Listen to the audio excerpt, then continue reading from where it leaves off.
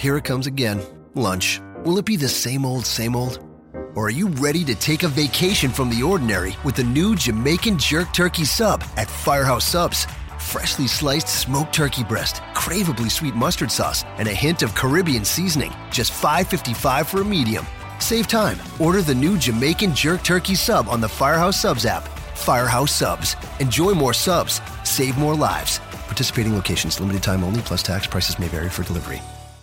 This podcast is a member of the Voices of Wrestling Podcasting Network. Visit voicesofwrestling.com to hear the rest of our great podcasts, as well as show reviews, columns, opinions, and updates across the world of wrestling.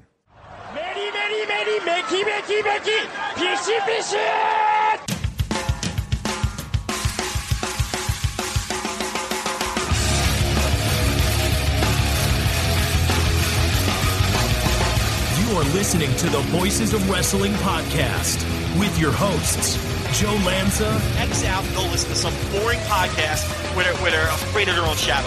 Okay? Don't listen to Joe Lanza, because Joe Lanza's not changing. And Rich Craich.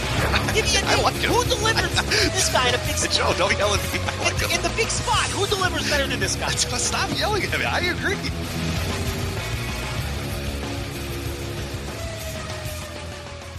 All right, welcome once again to the Voice of Wrestling Flagship podcast. I'm Rich Craich. No Joe Lanza again this week. The shoot job has once again reared its ugly head, but that's all right. I found a more than suitable Joe replacement, Joe Gagney. Joe, how's it going? It's good. Joe quotient met for the week. Yes. So if I say Joe, I'm not, and if I think you're Joe Lanza for a second, which it's very easy to confuse one Joe Gagney and one Joe Lanza. So do forgive me if I do make that mistake at some point and call you Joe when, in fact, you are Joe. So. Yes, Tinder adventures switch for trying to stay up past 8:30. So yes. We'll see. Do you have Tinder on your phone? No. No. Okay, not even just kind of dabble. Yeah, you've been married for how long? Almost a decade. I don't think my wife would approve too much of that. We've had that. So you've had that discussion, you said? I'm kidding. Yeah. Oh, I'm gonna go on there and see what college. What's the nearest college to you too? Because you have to be near a college as well for it to be perfect Joe enhancement. Is it just some like small dumb liberal arts college that's near you? My alma mater, yes. Well, I went to a dumb small liberal arts college too, so that's why you and I are buddies. But so yeah, and there was not. I don't think the Twitter hunt would do very well at my school, and I imagine your school probably not as well. So perhaps not. All right, but we got, of course, Joe Gagney coming here to fill in the Joe Gagney, the Joe quotient, I should say. As far as topics today, we're going to talk, of course, the big weekend in WWE. We had Backlash, NXT TakeOver Chicago, a little bit of Best of the Super Juniors check-in, the stories that are kind of coming out from the tournament so far, people that are doing well, things that we're starting to see, maybe a little bit of clarity in terms of who can win, who can come out of the blocks, and some maybe disappointing stories as well from the tournament. But, Joe, anytime I bring you on, one thing that you are significantly better, among many things that you're significantly better than Joe Lanza at, it's talking video games.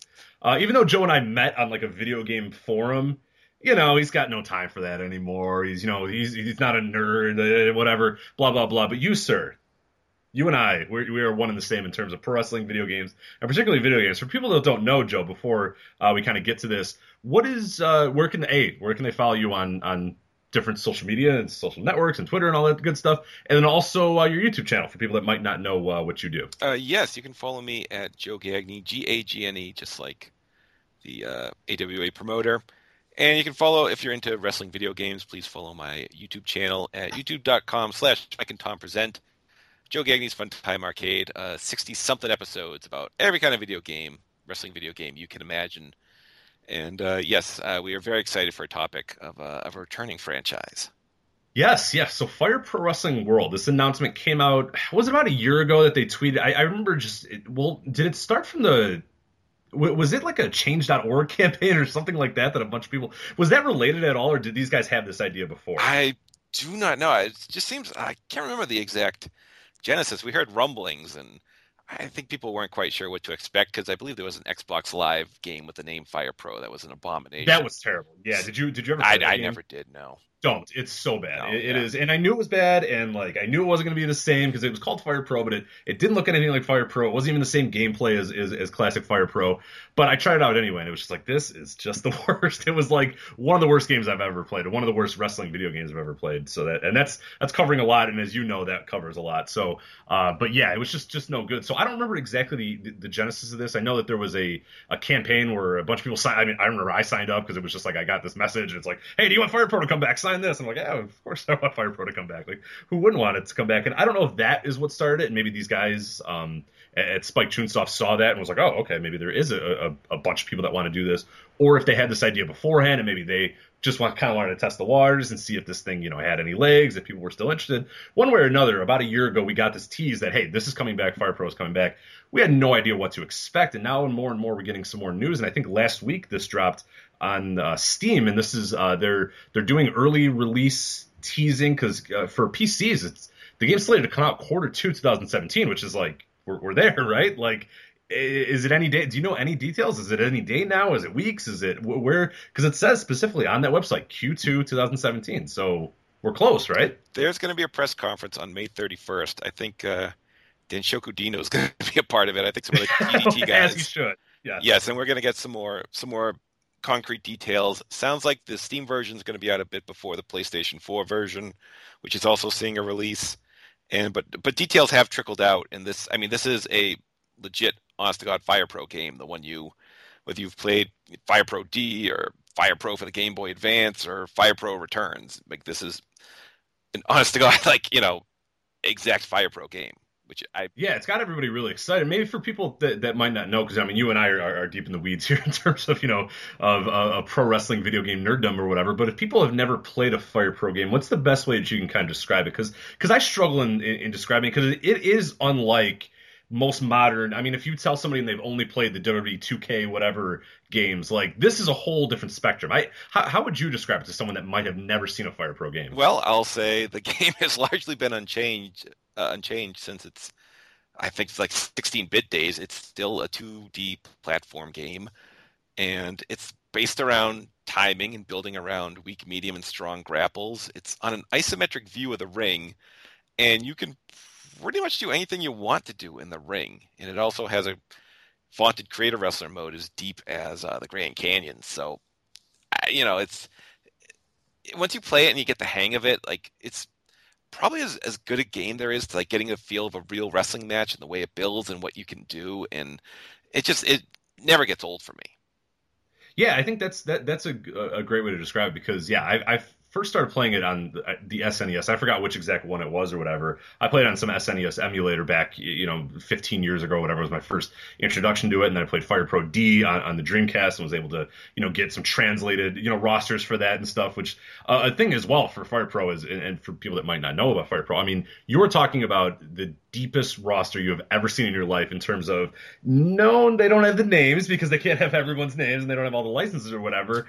But if you have a little bit of time, a little bit of effort, or if there are rosters out there, if there's ways to share rosters, all that sort of stuff, and we don't quite know what's going on with this one in terms of, mods and stuff like that. I'm assuming PC will be easy. I mean, that goes without saying that, modding something on a PC will be pretty easy. As far as the consoles, PS4 and those things, it might be a little tougher. But your rosters, you have, hundreds of wrestlers from all across the world, from America, from Japan. Every different Japanese promotion is represented. Hundreds of American wrestlers. Like anybody that you can want. You got MMA guys in there too if you really want. Like, Fire Pro D is the one that I really played the most on Dreamcast. And that one's got, I mean, an ungodly amount of different units, of different promotions, of different wrestlers. I think the wrestler count is somewhere around the 200s, and it's anybody that you can even imagine from, your Dragon Gate guys, your DDT guy. Like you're saying, it's just everybody is on there. You just have to change the names, but it's fairly obvious who they're trying to represent in pretty much every roster slot, correct? My favorite name change. You remember Matt Ghaffari from Zero One? Yes, Yes, he was in Fire Pro Returns. He was Bad Safari, Right, so it's real tough to figure out. And I guess he got attacked by a giraffe or something and Mirko Cro Cop was Cyborg Police, which is such an upgrade over his own name. Oh, yeah, that is a fantastic name. And yeah, that's Fire Pro Returns, people don't know, that was on PS2, and that came out, I think, in 2004 5. So it was quite a while ago. But yeah, that's kind of the charm of Fire Pro, is that it really hasn't changed since SNES days. Like you said, it looks the same. It largely plays the same as well. I mean, we're going to talk about some things that they're adding in this year's game, but for the most part, it's kind of the same game. And some people might scoff at that and go, oh my, well, I'm used to the bells and whistles of the WWE 2K or whatever. But like you said, you play it for a little bit, and I think pretty quickly you understand, oh geez, this is pretty awesome. Like the first time I played it, I got absolutely destroyed. I think like I was Kenta Kobashi against like D'Lo Brown, and he just absolutely stomped me. It was just like, oh my god. As he would, yes. Yeah, as D'Lo Brown, he didn't want to put over, this guy he's never heard of or whatever. So, but no, he just absolutely destroyed me, and I was like, all right, well, I got to learn. And and people will tell you it's a timing-based game. It's a time-based game. You can't just, pound the buttons and go nuts or wwhatever. But still, like your pro wrestling brain or your pro wrestling video game brain is used to doing that sort of stuff from the WWE 2Ks, even back to the Aki games, the No Mercies, WrestleMania 2000, your Revenge, your World Tours or whatever. They still had an element of kind of button mash as well, and this is just absolutely not a button mash game, Fire Pro. It's all about the timing. It's all about using your moves when you should use them. Like there's nothing stopping you from using one of your signature moves like as the first move of the game, but it might not work. They might reverse it. Your guy's going to get tired. Like you have to build up stuff. You got to progress stuff. You got to, work slowly, start with the light, move to the medium, then go to the strong or whatever. And that's cool. Like you said, I don't know that there's a better game that represents a pro wrestling match more than that. And the thing too is with these games, I mean, you can get into these epic matches too. Like other, the WWE2K, I've been, playing a little bit of that with my buddy, and that one, I think the longest match we had was maybe like 8 minutes. You know what I mean? Like, but it's just like you're throwing moves at each other all the time. You're hitting your finisher 7 times or whatever. Fire Pro, like you can have a legit like 25-minute match, and when it's over, it feels rewarding and it feels like you played like you actually had a wrestling match, right? Oh, absolutely. I know Fire Pro Returns had kind of a matchmaker thing where you would build a card based on different promotions, which I was never big into simulating matches. I'd rather play video games than watch them. But I was like really into building like an All Japan card from trying to fill Budokan Hall with the 2005 roster. And I know my first 2 matches. How'd that go? Well, my first 2 matches were 30-minute draws, 3-minute draws, tag matches. So good pace. But no, we filled Budokan. Okay, good. Thank God. So who was on the main event? I had a draw. I had a Keiji Muto and Kawada, so the rest was all gravy. Okay, well that's not a bad way to start. No, but that went 8 minutes, so I think. Jeez, yeah, that blows. Yeah, sent him home happy. That is kind of classic.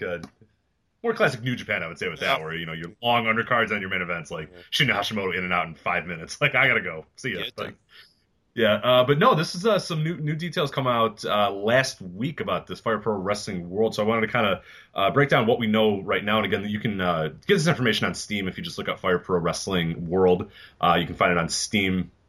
And you can also sign up for the pre-release. So whenever it does drop, you said May 31st is that press conference. I could see that being, maybe the announcement of the release or the release coming in a week or something like that. But you can sign up and get it right away for your PC. As you, Joe, mentioned, though, it not quite available for PS4 and all that stuff yet. We'll see when that comes. That could be quite a ways down the line. But for the PC people, you guys can jump in almost from day one, whenever day one is. But Q2 2017, so day one is imminent. But as far as stuff coming on, I mean, this I don't say it feels about as deep as Fire Pro Wrestling Returns, which to me is okay. Like I don't know that I necessarily needed like 7,000 new things because that's almost a perfect wrestling game. Like I don't know that when I finished playing Fire Pro Returns or when I've put it in recently, I felt, oh geez, this game's really lacking in X. Like I feel like it kind of has everything, and I'm kind of glad that Fire Pro Wrestling World is not really adding or subtracting much. It's just kind of like, hey, we got a good thing going here. Let's just hold on to it. Yeah, they're doing minor tweaks, like you can move towards the ropes now if you're in a submission move. I think you can slide into the ring.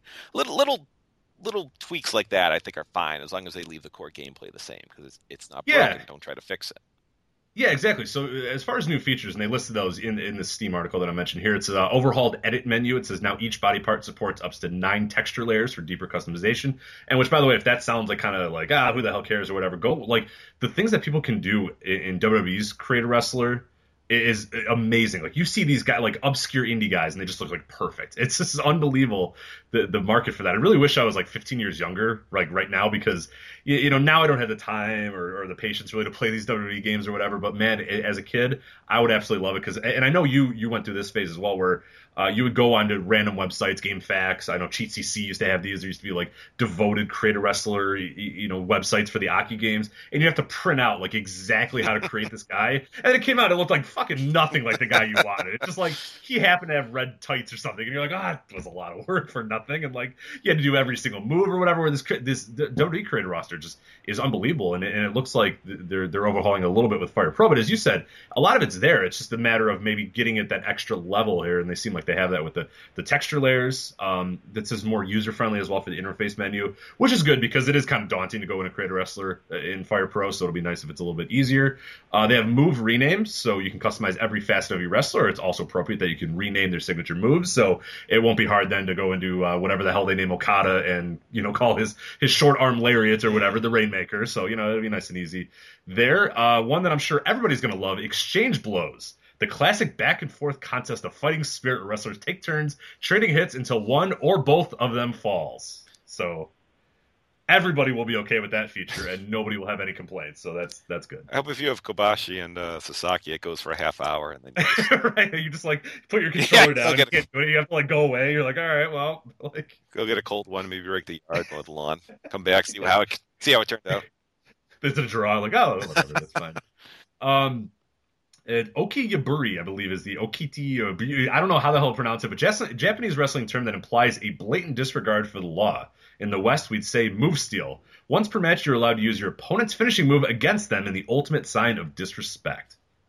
I'm into that. This. So I was saying, if I had my Ishii, could he steal like a 450, or is this just? Yeah, I'm wondering what the limits of that. Yeah, there's got to be some sort of limits to that, right? Or Hama is going to do some incredible stuff. I cannot wait for the Hama Kotobushi match that I eventually book. That's going to go very well here. Run into ring. You can now slide into the ring. So there you go. You can emulate those 19 counts that. Right, which is cool. I'm into that. And then you mentioned rope escape. When you're in a submission hold, you can hold R1 to inch toward the ropes in hope of a rope break. So that's pretty cool that you can kind of inch there. And then they announced some other stuff, new moves. The sport has developed a bunch of new moves, and you're going to get a bunch of those in Fire Pro Wrestling World. They show some examples, and it's basically like, the Emerald Flosion, the Okada Rainmaker, and then I think they showed the One Wing Angel as well as like examples of moves that you can now do. So, I mean, it's basically, they're going through the gamut, and every new move or guys that have been updated, or wrestlers that have been big deals since 2005, they're going to get their moves updated. So it's nice and cool. Like, that they're not using old move sets, and you guys are going to have the right moves. The only way that they could say, hey, we're stealing a bunch of moves from guys that have come, since 2005 is to say we've added new moves, like, stuff like that. But one other thing as well, online play. Only single matches will be initially supported. We hope to increase the player count in the future, but you can play online. Joe, are you interested in doing that at all, or are you going to stay offline? Oh, I'm going to critical fools all across the country. Are you? Yeah, I'm a little worried. Going? Oh, man. That's true, but you're a vet though. Like I would get destroyed because I just don't know that I would ever get good enough at Fire Pro. But would you consider yourself a pretty stout Fire Pro player? I like to think so. There's probably some 10-year-old out there who humiliate. That's what I mean. Are you gonna force me into retirement? See, this is not a game for the good thing is it's not a game for the 10-year-olds. That's true. That's very true. You got to be smart. You're smart. This is a thinking video game pro wrestling game. Yeah. Right, exactly. So you're gonna, methodically work them over, and Jinder Mahal-esque, work over the neck. So, you're hoping the Cobra Clutch Slam is in there, so you can. Hey, Sister Abigail's in there. I've seen the. Oh, they did show that. Yeah, that's right. So don't worry, your Bray Wyatt will be picked. Yeah, I cannot wait. And as far as offline play.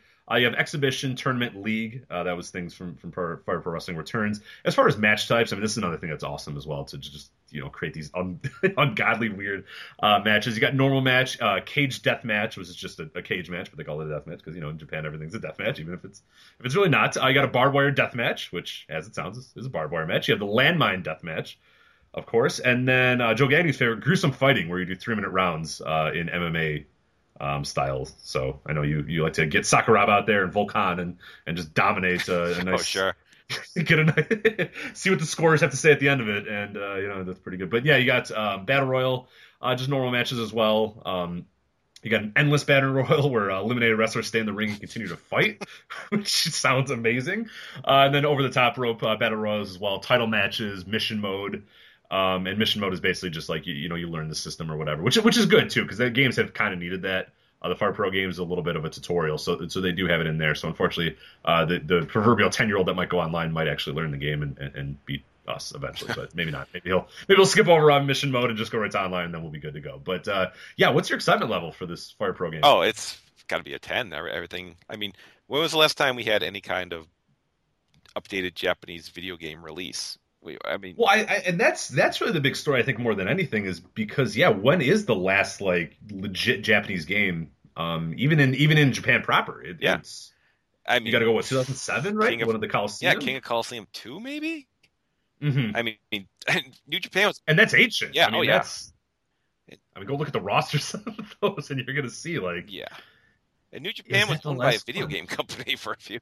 Yeah, right. So can we get something here, please? Yeah. So King of Coliseum 2, 2004. So Fire Pro was after. Fire Pro Returns was after that. Right. Yeah. So Fire Pro is our most recent one, which is nuts because it's 2005 since then. So like the cover of King of Coliseum 2, just to show you how old it is. It's Keiji Muto, Misawa, Shinya Hashimoto, and Michono. So as you can tell, old. The game. Many of those men on the cover not as active anymore as they once were. But, leave that alone. But no, I mean, this is I'm a 10 out of 10 as well, and pretty much any wrestling fan should be a 10 out of 10. Even if you're just a WWE wrestling fan, just an American wrestling fan, I think you can find some fun out of this. But anybody that listens to this show, any of the hardcore wrestling fans, anybody that's into Puro, anybody, I forgot to mention, I mean, tons of Mexican wrestlers as well, luchadors in there as well. I mean, you have to just love this game because it's been a long time since we've had what I would consider a wrestling, because the WWE games are fine and they're fun or whatever, but I don't know how you feel about them, but I play them for like a few hours and I'm just kind of done. Like I just have no interest in them. They just don't do it for me anymore. I don't know how you feel or if you actually are enjoying them. No, I haven't picked one up in a couple of years. It's not that enticing to play with an updated roster. I mean, they're fine. I don't have any major complaints, but something like, Fire Pro Returns, I pull out and I can mess around for hours upon hours and just, I know the game's in 2D, but you can have 8 wrestlers on the screen at once, which I don't think you can still do with the modern WWE games.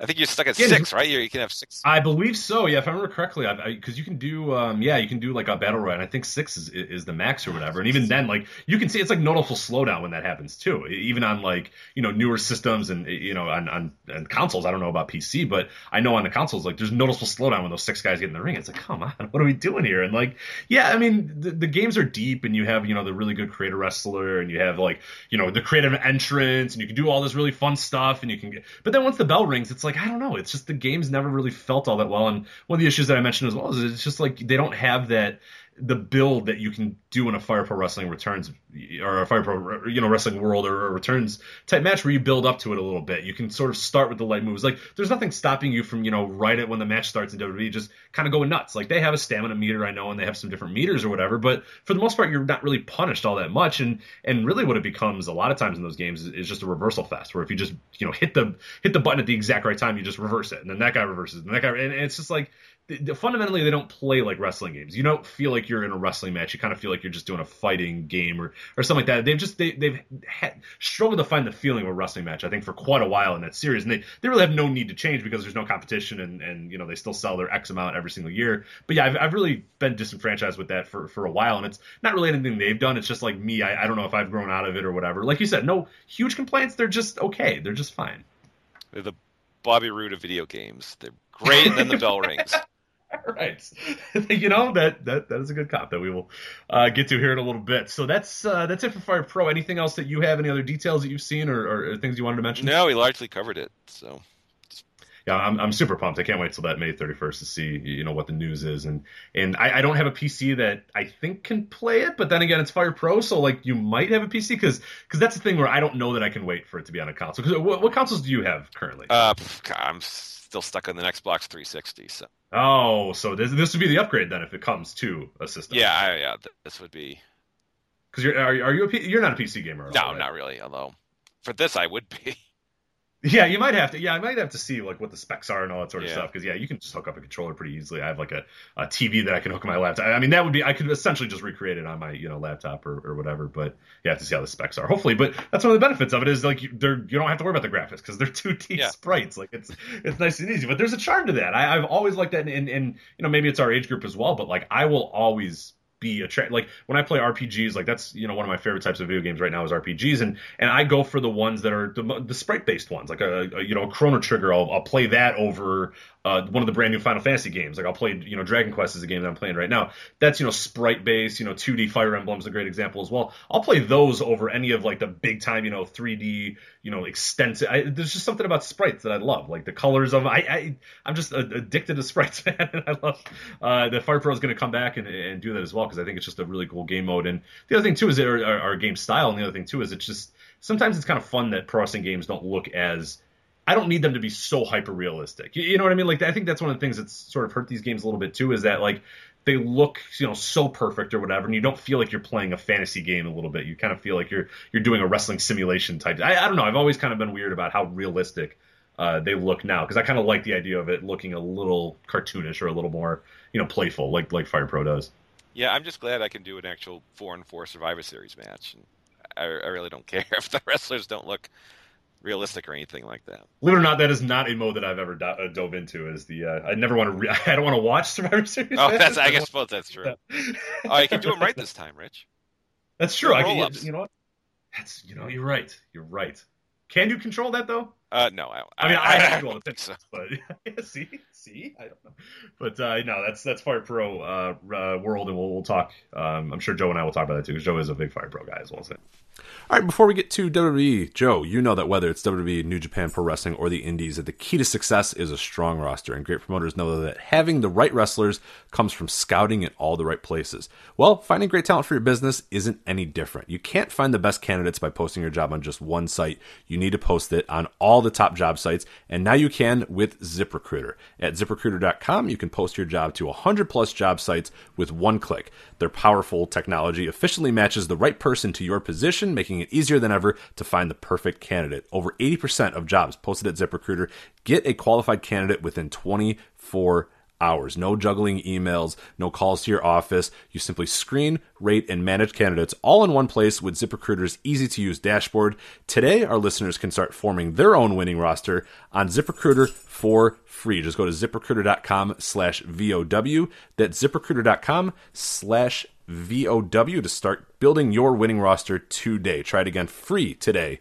ZipRecruiter.com/VOW. For WWE, I think we can go chronological here. And start out with TakeOver, which is, the show that I kind of want to talk about a little bit more than Backlash. I imagine you're probably the same as well. But if you're not, we can start with Backlash. But I'd prefer TakeOver. But no, TakeOver definitely. I attended the show live. Pretty awesome experience as well.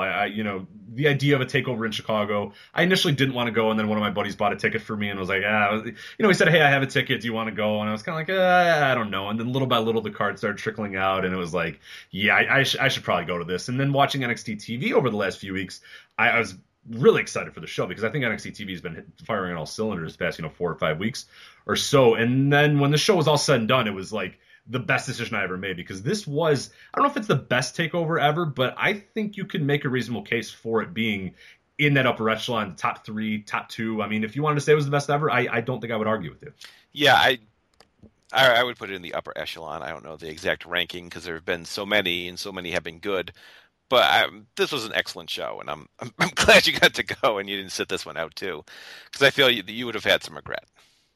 Oh, absolutely. And I was there a little bit late, so I did not get the pre-show. So I stayed on brand there where I missed the pre-show like I do for every WWE pay-per-view. But this, unfortunately, was the case that I was coming from Evolve 84, which ran at 2:30. So I had to jump drive from Evolve to Allstate Arena, park, get to the arena and that sort of stuff. So I came in on Drew McIntyre destroying somebody. I don't even remember. Oh, Murphy, right? Is Murphy the one that's not hurt? Yes, I believe that okay. is. There you go. So, yeah.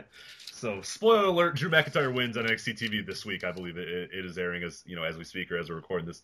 on the 24th. So otherwise, I was there luckily for the first match. And yeah, I mean, overall takeaways before we go match by match, what maybe, Joe, I'll ask you, was your favorite match of the entire night? Because I think we might have the same, and I think a lot of people are going to have the same one as well. Oh, it's the UK title. It's not that was one of the better WWE matches of the year. So it's easily the best on this card, which was an excellent card top to bottom. And I know I just remember after the last TakeOver, WrestleMania weekend, everyone was kind of like on it. Even Triple H said, well, we didn't have enough time to build this like we normally would like to. And then it was a completely satisfying and enjoyable show that stood out on a weekend where there were about 1 million shows. And you just, you can't tout the brand until they put on a bad show, and they haven't yet. So let's talk about that Pete Dunne Tyler Bate match, because that of course was my favorite match of the night, and pretty much anybody who watched the show, I feel like you'd be nuts to not come away and not think this was your favorite match of the show. I mean, I had friends that barely watch NXT, barely follow any other things but main roster WWE, and they came away going, oh my god, that was great, I need to find out more about these guys. Like I can't tell you the amount of texts I got from people in the arena that were like, you were right, these guys rule, I need to watch more right now. So that was pretty cool. And one of the things that I loved, and I mentioned this in my preview last week of TakeOver, is one of my worries was, despite Chicago being known as, kind of a smart fan, base, and always have fans that are into independent wrestling and into kind of, watching a bunch of wrestling besides WWE main roster, I was still a little worried that maybe the UK scene hadn't quite grown that big, or maybe they weren't as into the UK scene as maybe we are on the site, or the hardcore people are, in our circle or whatever. Immediately though, they do the pre-show, video, the hype video for TakeOver. They show Pete Dunne on the screen, and the crowd just explodes for Pete Dunne. And I'm just like, all right, cool. Like, that is, because one of my worries is that those guys would come out to crickets. I had no doubt that when it was all said and done, people would be giving them a standing ovation and loving it. But I wanted them to, from the moment it started, like, people be into the match and people be into the wrestlers. And I was worried that wasn't going to happen. Then they show Pete Dunne on the screen. The crowd pops like crazy, and like a bruiserweight chant, rings out and goes throughout almost the entire intro video to TakeOver, and I'm like, holy shit, this is not like anything I would have thought happened. And then we'll jump ahead, we'll get back to the opener here. I do want to talk about this match though, because obviously it comes on second on the card. Crowd's still hyped up. I mean, just going nuts for Pete Dunne, going nuts for Tyler Bate as well. That's nothing to discredit Tyler Bate, because they were way into him too. But Dunne was the superstar here, and when the match was all said and done, I mean, the crowd was just couldn't have been more happy to see these two just go out there and kill it. And as far as the match show, what really was your big takeaway from the match? What did you love most about it? Why was it your favorite match of the entire night? I just think Tyler Bate is just ridiculous for his age to be on this stage and putting on these level of performances. Mm-hmm. I think Pete Dunne is just such a great character, like his whole look and like that. I don't know, his weird, like when he puts his fist up to his face. I don't really know what that means, but I think it's pretty cool. And just the perform, like all the moves and the kick out, it was just crazy. I was glad to see people went as nuts for this. And I'm curious, like I didn't know if I was hyped for this match because I had watched the UK special, which featured both of these men in excellent matches. Nothing approaching this, but still, I'm curious if a lot of people had checked that out and that's why they were hyped, or whether they were just in the know and knew about the UK scene and what these two had done.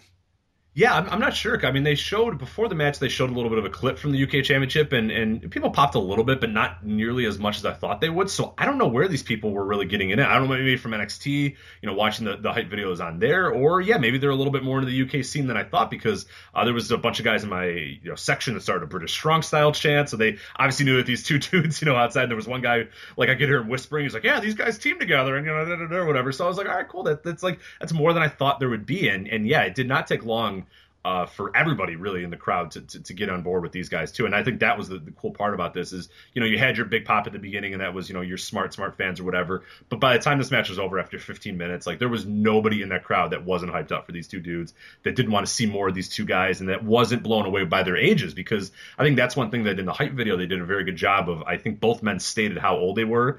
And I'm sure that was on purpose, because those guys come out, and the first thing you get, and halfway through the match, when people are sensing that, oh my god, these two dudes are killing it, then I could hear the whispers around me of people being like, yeah, that guy's only 20, or like, and the other guy was like, yeah, that other guy's only like 22 or whatever. And it's like, that is a certain level that they can build it up of like, hey, look how young these dudes are, and look how good they are. And I thought that it was creative that they put that in the hype video, that they put it in the vignettes, that they mentioned it, that Tyler Bate, whenever he gets a chance, mentions it, because that's something you want to advertise with these guys, is that, yeah, it's not just that they're great, they're great, and they're like, Tyler Bate can't drink yet in America. Like, that's insane. I'm curious, did you go back and watch the actual event?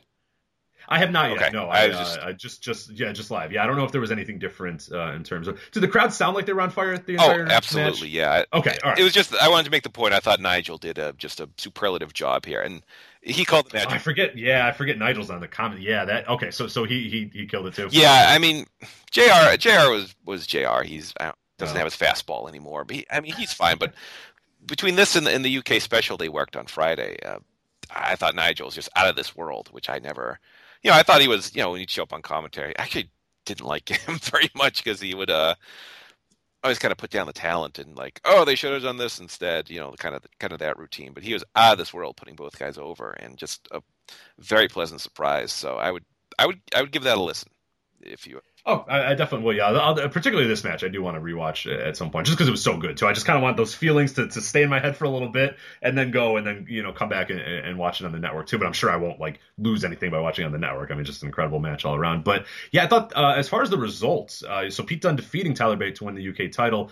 Any issues with that? Any issues with how the match ended? Because I thought it was a really cool story that they told. So I didn't have any issues. Did you have any problems with it? No, I think it's good for the TV going forward. You can have Bate chasing after Dunn or set up any kind of feuds. I think I don't think anyone's going to have any complaints about Pete Dunne being the champ. So nope. Yeah, and I think either guy is a good representative of the brand, and either guy can do good stuff with. I think Tyler Bate was a great one to have it kind of launch with because he's got again the youth on his side, and he's kind of a good guy, and he can smile and all that stuff. And now you get the aggressive heel in Pete Dunne, and you get the guy that now people can chase a little bit because it felt like you were a little bit lacking with Bate in terms of a guy that people want to chase and people really want to beat. And now you can also play it up a little bit where Regal, of course, is not going to be happy about Pete Dunne winning, and I'm sure they're going to have some good stuff up their sleeves in terms of Pete Dunne and what he does, to raise the ire of management and all that sort of stuff too. And I think that's a really cool story that they've told from the tournament and are still kind of telling as well. So I'm sure that'll play in. But as far as the finish, people that did not see the match, one of the real cool things as well is that Tyler Bate basically had the match in hand and just got a little too cute, just had to dive one more time to the outside, and that's when Pete Dunne caught him, and that's really all it took. I mean, for the most part of the 15 minutes, it was the guys kind of going back and forth. Tyler Bate really did control the last few minutes of the match and seemed to have it in hand. But again, like he got a little too cocky, a little too big for his britches. And that's when Pete Dunne, seized on the opportunity and just absolutely, then locked it down in those last, 30, 40 seconds or whatever. Did you have any issues with that finish? Because I loved it. I thought it was a really cool story to tell as well. No, I thought it was really cool, and I hope the bitter end is in Fire Pro World if someone could get on that. Yeah, oh man, yeah. We have to find a substitute, Sister Abigail. Yeah, there's got to be something. Yeah, I'm sure there's something we can do, but maybe they're updating it as we speak. But yeah, as far as other matches on this TakeOver card, we'll kind of run them down real quick. The opener was Roderick Strong defeating Eric Young. This match went 13 minutes, and it probably should have gone like 6 because Eric Young in your opener is not the greatest thing in the world because this had a lot of people yawning and bored and kind of looking at their phones and wondering, all right, what's next? What's the next match? Because I don't know if it came away that same way on TV, but yeah, live it died a pretty big death until Roger Strong had his last little spurt in the end and hit the nice looking drop kick and then it seemed that people kind of bought in the last little bit, but yeah, for the most part, particularly the Eric Young control period, which was like 11 minutes of this match, nobody gave a shit about it. Yeah, I like this match. Could have stand to be a couple minutes shorter. Would have been better, I think, if Roderick just kind of blitzed the guy and won. But they did the right thing. Roderick got a nice win. He got some momentum coming off his video packages. Yeah. There was the one spot where I think Killian Dane gave Roderick the running body press outside the ring, and they were like, "Oh, the ref was distracted." And I'm like, "Does he have like 0 points?" It's freaking ridiculous. 300-something pound man like running team with a giant screen in front of him as well. That guy needs an eye test or something. Yeah, absolutely. I did like the beginning part was awesome too because Roderick, Eric Young's waiting for him in the ring. Roderick comes from the crowd, and then that's his way to sort of attack Wolf and Dane and knock them out for a little bit at the beginning of the match. So I thought that was kind of cool. But one of the issues I had that Wolf and Dane seemed to get back up a little too quickly as well. So it seemed like it kind of negated a little bit of that beginning part where Roderick comes out like a ball of fire and is able to knock those guys down. But then, 4 minutes in or whatever, they're back up and they're able to sort of interfere in the match, as you said, and play into what Eric Young was trying to do. So that was a little bit of a gripe, and that's where it would have worked. The blitz would have worked. You blitz those two guys and you get Eric Young one-on-one and you prove, hey, Eric, you can't do anything without these two dudes, which is a fine story, I think, to tell with Eric Young. I don't think you really lose anything there. And Roger, but if you wanted to tell a long match, if you wanted to fill some time, I thought it was fine, but yeah, it was a little boring, I thought, but that's a minor complaint, really. Move on now. We had obviously Pete Dunne and Tyler Bate. Pete Dunne defeating Tyler Bate to win the UK title. Next match we had was the NXT Women's Championship triple threat. We had Asuka defending her title against Ruby Riott and Nikki Cross. Asuka defeats both of them to retain the title in a little under 13 minutes. Joe, what were your thoughts on this match? Because I thought it was a little interesting. The finish kind of seemed like it came out of nowhere on live. I don't know if it kind of came across the same on TV. I mean, it was a nice finish and I enjoyed it, but it took a little second to realize, oh, it's over. Oh, wait, what happened? Like we kind of all had to wait a second to see the replay to see exactly how it happened. Yeah, this one a little disjointed at points for me. It was still an enjoyable match, but probably my least favorite match of the night, and it was still good. But yeah, they covered up the finish pretty good and explained what exactly happened. And I did like the finish where, the situation where Asuka could be in trouble. She could not be involved in the finish and lose her title, and she just goes and pins both girls anyways. So, as far as other stuff, I mean, my obvious complaint is, any triple threat match or any multi-person match, I would just prefer one-on-one. And I thought we saw that a bunch of times in this match because there was one particular time where Ruby Riott got knocked out of the ring and it was just Nikki Cross and Asuka, and the crowd popped like, oh, hey, cool, like Nikki Cross versus Asuka. That's not to take anything away from Ruby Riott. I think she's great as well. But this was a case where people saw those two and were like, all right, cool, this is the match we wanted. And then it lasted for like a minute and then Ruby Riott came back in. And there was actually a point, too, where Nikki Cross went out and it was Ruby Riott versus Asuka. And people were like, oh, that's pretty cool. And then there was a moment where it was Ruby Riott and Nikki Cross, and people popped. And it was like every combination of this match, had you have done it in a singles match, I feel like would have been better, would have had more juice to it than the triple threat. And that could be Ruby Riott versus Nikki Cross. It could be Ruby Riott versus Asuka versus Nikki. It seemed like every other combo people were into, except for all three of them at the same time. It just seemed like, yeah, as you said, disjointed. Yeah, I think, Nikki Cross also had how many takeovers? But she was also in a 4-way. That was her other prior shot. So I think it might be time for a one-on-one match. I think the people are ready for her. I mean, she's way over, and she's harnessed that character a lot too. I mean, that was it didn't quite seem to fit right away, and it seemed like it's kind of hampered by Sanity. But she has risen above Sanity, and is one of my favorite characters in NXT. Just a different look, a different feel. Even when she comes to the ring, there's just a different vibe about her than anybody else. She's starting to really get it in terms of what to do with her character, what to do with her mannerisms, what to do with her face. Grabbing at the hair, the way she enters the ring, the way she leaves the ring, the way she works. Like, she's really harnessed that. So I'm really excited to see her in either one-on-one spot or in a big spot, whether it be NXT or the WWE main roster. I think she's figured it out, and I'm pretty excited to see where the future holds for Nikki Cross. Yeah, that's a gimmick that can go just terrible if you don't do it right. And for the most part, she's doing a very good job with it. It was kind of cringy at first when she first was doing it. It was like, yeah, it seems like you're forcing it or whatever, which is understandable. In NXT, we have to remember it's a developmental brand, and it's like, yeah, sometimes it takes these people a little while to figure out what they're trying to do. Because now a few months later, she's got it. She's nailed it. She's really doing a lot with the character. One of the issues that a lot of people did bring up about this match, and I was curious on your thoughts, is Asuka, in pinning both of them. I thought it was a cool visual. I thought it was good. It put Asuka over as she is so far and away above, everybody else in this division or whatever. Do you have issues with that? Do you have issues with Asuka being as dominant as she is, or is it okay because in the end, when she loses, it's going to be that big of a moment when she eventually does? Yeah, I'm in the latter camp. I think it's great to see someone being booked so strong compared to people don't know how to do it anymore. No. People get so uneasy. They're like, I don't know. She's not losing every other week on TV. It's like, yes, it's great. She wins a lot. Yeah, she's doing Goldberg. It's Goldberg dig. This is a good thing. It's okay. Yeah, it's just interesting to see that because I'm fine with it. I don't really care because, people have to, I don't think you bury Ruby Riott or Nikki Cross by this. It's just like, because I don't think the takeaway was, oh, geez, those girls they're garbage. And the takeaway is, oh my God, Asuka is great. Like, Asuka is so good. And then whoever does step up and whoever does eventually topple her, whether it be an Ember Moon, whether it be, I don't know, a Nikki Cross comes out of nowhere and does it, or a Ruby Riott or whatever, whoever does that is going to get such a big moment because you're going to knock off somebody with, 400, win streak, been the champion for over a year now. Like, that's a cool little story to tell, and it's one that they don't tell that much in wrestling anymore. And in the age of so much 50-50 booking, I cannot believe people are upset that someone's being booked dominantly. Yep. That's all I have to add. Crazy. Yeah, it's nuts. Now, match that I did not enjoy very much. My least favorite match of the entire night. Bobby Roode defeating Hideo Itami for the NXT Championship.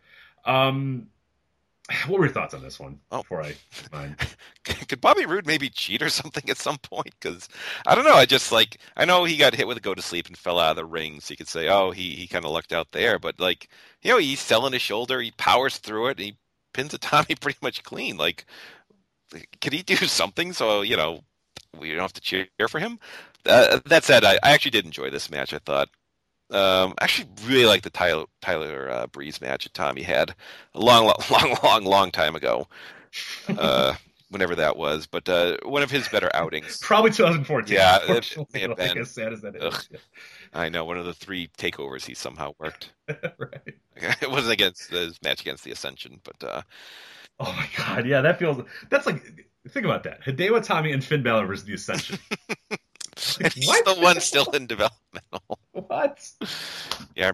Oh, poor Itami. No, I thought Itami was great in this match. Roode is just like, I guess I just don't get it with Bobby Roode, because anytime a match of his is over, I go onto Twitter and there's a bunch of people like, oh, what a performance, or oh my God, he's done it again. Like, what a great heel. And it's like, in my minds, I can believe that he is playing the role of a heel as a heel is supposed to be played or whatever, but it's like some shitty like Harley Race cosplay thing that I don't really want to see that. Like in 2017, I don't want, this to be like my champion is a guy that works to this level. Like, you know what I mean? Like it's just been a gripe that I've had with him from the beginning is it's just like the most boring generic offense you've ever seen. It reminds me of, remember 2003 Triple H, or it might have been 2004 Triple H, when he was doing like, I'm the Harley Race and he was just like, every match was this like slog of like, oh, he's got to slow it down and minimalism and stuff like that. I mean, when you really put it together, like you said, Roode doesn't cheat. He comes out to a boisterous, reaction for his awesome music or whatever. Then he gets in the ring, he throws in a headlock, he sells a shoulder, and then he hits like 2 DDTs and it's over. And that's it. Like that's pretty much the extent of Bobby Roode's offense. And some people like that. Some people think that he's telling a really good story, that he's doing all that sort of stuff. But I don't know. For me, it just doesn't get my juices flowing. And being in the crowd there as well, it was a moment to kind of see as well how other people reacted. Nobody gave a shit when Bobby Roode is on offense. Nobody gave a so for this idea that he's playing the perfect role of a heel and he's building up these challengers and these guys. Nobody really cared that Itami was coming back. Nobody really cared that Itami was in trouble, and that's partially I think Itami's fault for maybe not building up as well, or maybe NXT's fault for not building up Itami as well. But if Bobby Roode's this supposedly wrestling genius and this amazing heel or whatever, let's get the crowd invested in the babyface that you're beating over. But it's not that. It's just silence until the babyface does eventually make his comeback, and then people kind of react a little bit, and then Bobby Roode just hits 2 DTs, and it's over. It's just like I don't know. There's a disconnect between me and Bobby Roode right now on NXT, and I just don't see it the same way other people do. Yeah, I think it was hurt. I don't think anyone figured Tommy was going to win the title, not with Drew Galloway back in the fold and Aleister Black getting a big push. And one thing I thought the timing of the match was good. It only went about 18 minutes. They didn't try to go almost a half hour like some of those Nakamura matches did. Yeah, Roode's just not like super compelling bell to bell, which is a bit of a problem when you're the champion. But still, I thought I thought he sold really well, and I thought Tommy did great. So I have to say I enjoyed this match. Yeah, all in all, I mean, I'm kind of putting it down, and it's mostly disappointment more than anything. If Bobby, I don't really hate these matches. It's not like I hate Bobby Roode. It's not like I hate, but there's a certain level that I've kind of want my NXT main level matches to be. And maybe that's my fault for not adjusting, what I want out of them. But when these Bobby Roode matches come, they come and they go, and it's just like, yeah, all right, cool. Like, I'm never going to think about this match ever again. Nothing is going to be retained. It just was a match. And it's like, I want more of that. I don't want that on my NXT. When I watch NXT takeovers, I want these moments that I remember forever. I want Zayn Nakamura. I want Neville versus Zayn. I want Pete Dunne versus Tyler Bate. I want those sort of moments. We're going to talk about the main event as another one of those. And Bobby Roode title matches just have not been that. And I maybe I have to adjust because I don't know that Samoa Joe or even Finn Balor or even Nakamura had those type of matches. I think there's a certain style that they want these main event or these title matches to go, and maybe I have to adjust my expectations of what those are, because they just don't seem to have the same juice, and I think that's an issue as well, is that once people get these titles and once title challengers get to that point, it seems to kind of slow everything down. It seems like there's not the same juice that there is for the secondary titles that there is for the world title, and that I feel like that might be an issue. Yeah. And one thing I do want to mention about Rude as well, again, not to pick on him, I think he's doing absolutely what he's being told to do, and I'm positive when he goes back there, they love every second of what he does there. I'm positive Triple H goes, yep, nailed it. Like, that's perfect. And so I'm not going to get mad at the guy. He's doing exactly, I'm sure, what he's being told, and he's doing it to perfection. Like I'm sure they love what he does, but for my viewing, as the fan that I am, it just doesn't do a whole lot for me. It's fine. It's okay. But there's a certain level that I kind of want that I don't think he's getting to, or that he's going to get to, because Bobby Roode just never really gets to that sort of level that I want. But I guess I just have to, adjust my expectations at this point. So yeah, I'm absolutely certain Triple H loves the way he's being that old time. I mean, let's be honest. Bobby Roode's like a WWE or a 2003 Triple H tribute act, like the spine buster, the beard, the hair. Like, I mean, he. And that's Bobby Roode's the smartest guy in the world. He knows what he's doing. He knows where the bread's buttered. Like, and that's hey, smart on him. Minimal. He doesn't have to do anything. Like, he's not hurting his body. He can go for another 15 years doing this style. Like, he doesn't do anything. Yeah. So he needs to grow out those sideburns though, if he wants to. That is true. Yeah. Anti-Don Mattingly. And then our main events, ladder match for the NXT Tag Team Championship, the Authors of Pain, Akam and Razor defeating DIY, Johnny Gargano, and Tommaso Ciampa. We'll, of course, talk about the post-match. That's really kind of the big story coming out of this. But before we do that, I want to talk a little bit about the match itself. I got a little bit on Twitter of people saying, yeah, you're right. But in the arena, the story of this match from the first half was, oh my God, how low are those titles, and why are they so low? And oh my God, you can get to them from the third rung of the small ladder. What are they doing? That was this entire story of the first match, first half of the match. It seemed like people could not focus on anything else. At least in my section, people were just laughing. And anytime the Authors of Pain climbed up the ladder, people were like, "Oh my God, he can already touch the titles if he really wants to." He's on the second or third rung or whatever. Did it appear that way on TV, or did they shoot it in a way that you didn't necessarily notice it quite as much? I didn't notice it quite as much until it was pointed out to me later, and I thought, "Oh yeah, those are really pretty low." So I mean, any ladder match, you have the usual trope where someone's climbing and they paw at the title, like that's like, no, grab it. Like, don't just touch it. That never works. That never works. You have to grab it, not touch it. So I really didn't notice. So others may have, but it wasn't that jarring to me. Okay, that's good to know, because I think the first part of the match it kind of hurt, because usually they'll do the part, like you said, where they go up there slowly and they kind of claw at it and guys cut them off. Like, that's any ladder match is that first, where the guys run out immediately as fast as possible and try to get to the ladders and try to do that sort of stuff. So the first part of the match, then it did kind of hurt, because it was like, oh, Jesus, like these guys can get it. Like, Ciampa just has to be on the fourth rung of the small ladder and he's got him and he's already there. And like the guys knew that too, and they would get to the second rung and then like slowly try to get. And I was like, come on, like the ladder's not that hard to climb up. Like, it's pretty easy. But to their credit, the second half of the match, they then got away a little bit from like you said, clawing at the titles, and it was more about like, let's just inflict damage on the other team, let's just inflict damage on those guys, and let's just kind of do the fun ladder match spots or whatever, take these guys out, and then we can climb up without them interfering. And I thought once they did that, and once they got to that part of the match, nobody cared how low the titles were. Nobody gave a shit about any of that. And it was like, oh my God, what are these guys doing? This is incredible. This is amazing. And of course, the finish made all the sense in the world why the titles were where they were. And a lot of people in the crowd were like, oh, I wonder if they're going to do the double power bomb or whatever. And it was like, yeah, there's exactly why the titles were where they were, because they could not do, the tandem power bombs if the titles were, 20 feet in the air or whatever. So it made sense in the end when that was, all said and done. But yeah, it did hurt the first half of the match. But I think by the second half, when they were doing the crazy stuff, and I thought the real turning point, I don't know if you had the same thing as well with your experience watching on TV, when Gargano super kicked Ellering, that crowd just went absolutely fucking apeshit. Yeah, I was not, like, that was the moment where everybody was like, boom, we love this match, we're in, let's go. Yeah, I was not expecting that. I didn't think he'd even like get involved to push over a ladder. I'm like, oh, he did. And like, oh, Johnny Gargano just kicked this 80-year-old man in the face. Okay, let's go. What a bump by Ellering too, man. Yeah, he took it good. Like, sometimes guys, like, yeah, they don't take, the older guys. I mean, I think he's in his 60s, maybe early 60s or whatever, but still, he took that bump like a man. I mean, just perfect bump. Yeah, no Gary Hart here. He was no, exactly. It was just incredible there. And I think once that happened, like, everybody was all in on this match. And then, of course, you have DIY jumping from the top of the big ladder, through the smaller ladders set up on the side to Akam and Razor. You have, I can't really tell the difference between two of them, but one of them went through a ladder as well that was set up in the corner, and that kind of exploded as well. The problem was, whatever one it was, he's so heavy, and the impact was so much that like wood chips just flew out the ladder, and I was like, oh yeah, the illusion. To which one of my guys there. Right, which was funny because one of the guys in the section went, "That ladder's made out of wood," and I was like, "Yeah, he didn't go through a steel. Like he'd be Yeah, dead if thanks. like."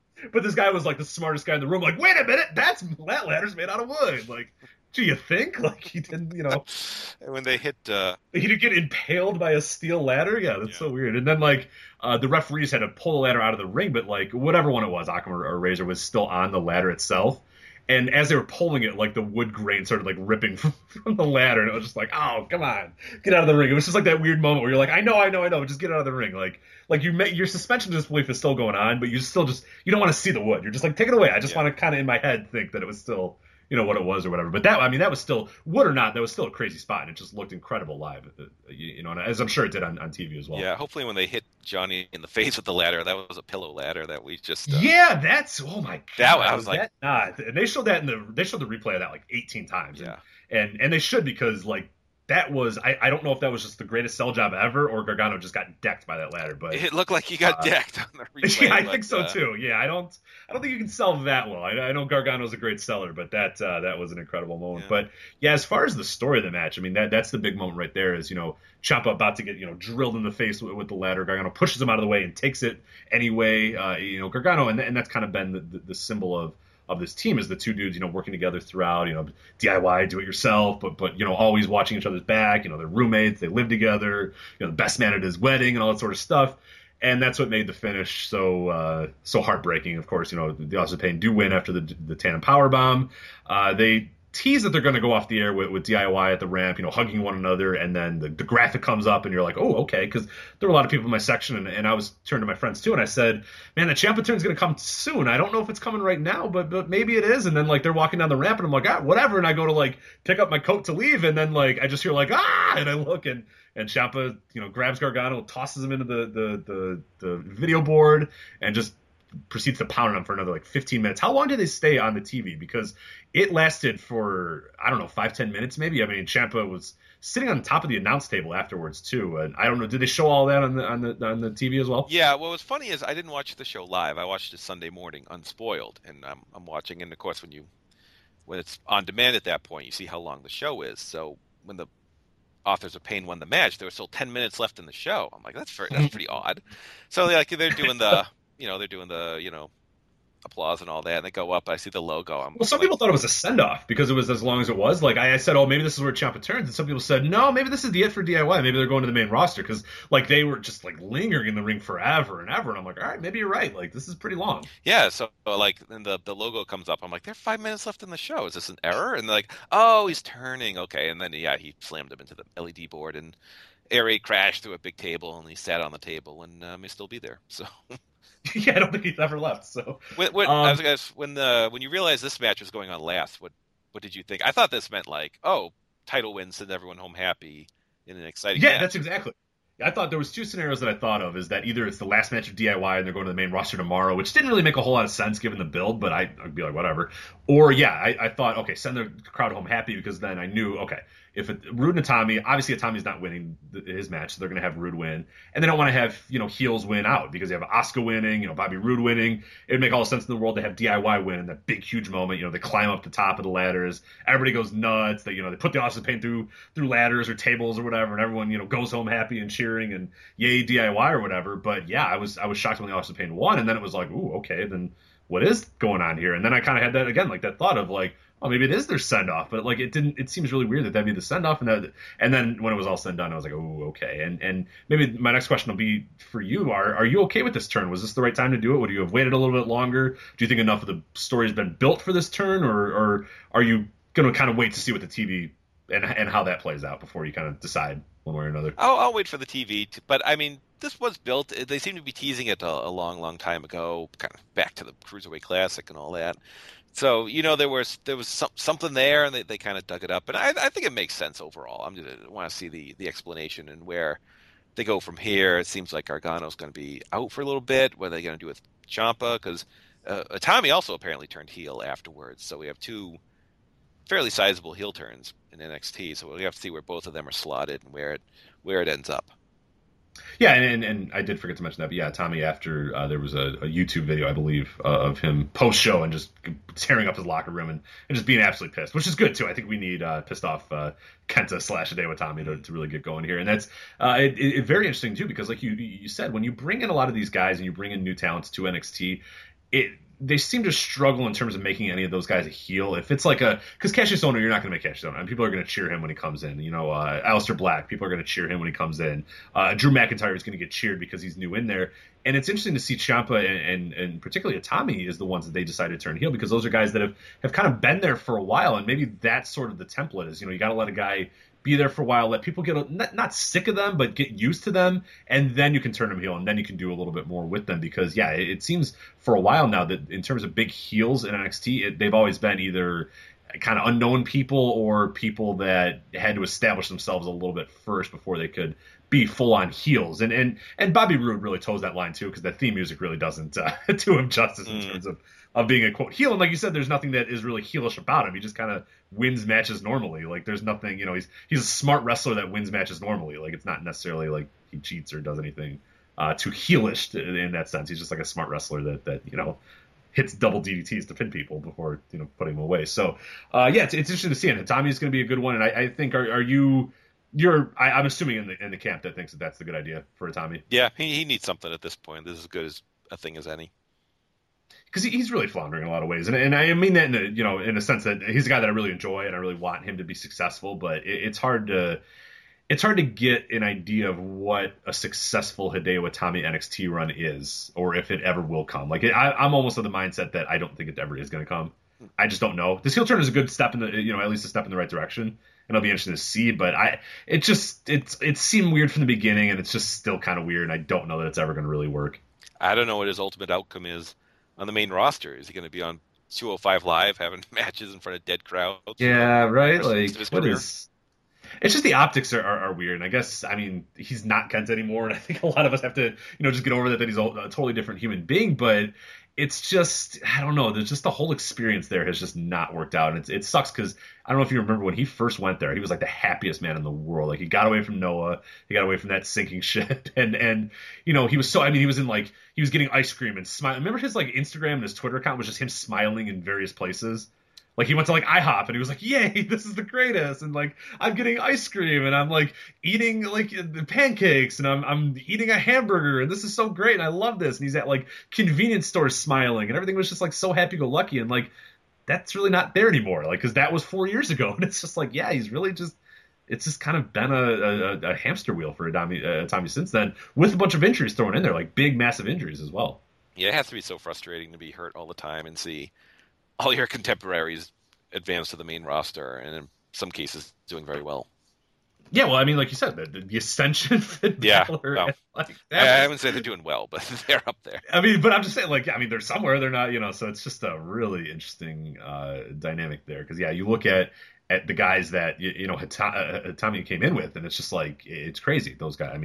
He, came into the company with Finn Balor and Kevin Owens. That's the famous picture of them doing the 2 Sweet or whatever with Triple H, and those two dudes are, Owens is a multi-time champion, Finn Balor's a multi-time champion, and like Tommy's just Hideo Itami, and it's just like this guy that just kind of doesn't get great reactions, is just kind of sitting there on TakeOver. So I'm really interested I'm hoping with the influx of talent in there that maybe then you have a little bit of like a Cassius Ohno Hideo Itami match, maybe that can get him back on track. Like, I just think he needs maybe a little bit of that, maybe just working with guys of that level. But there's always the worry about injuries, and I wonder if that's kind of gotten in his head too, as it would for most people. When you get a bunch of injuries, it's hard to, then go balls to the wall. You're always kind of worried about that next injury that's going to come, and it's hard to argue with him because he's been so injury prone in NXT so far.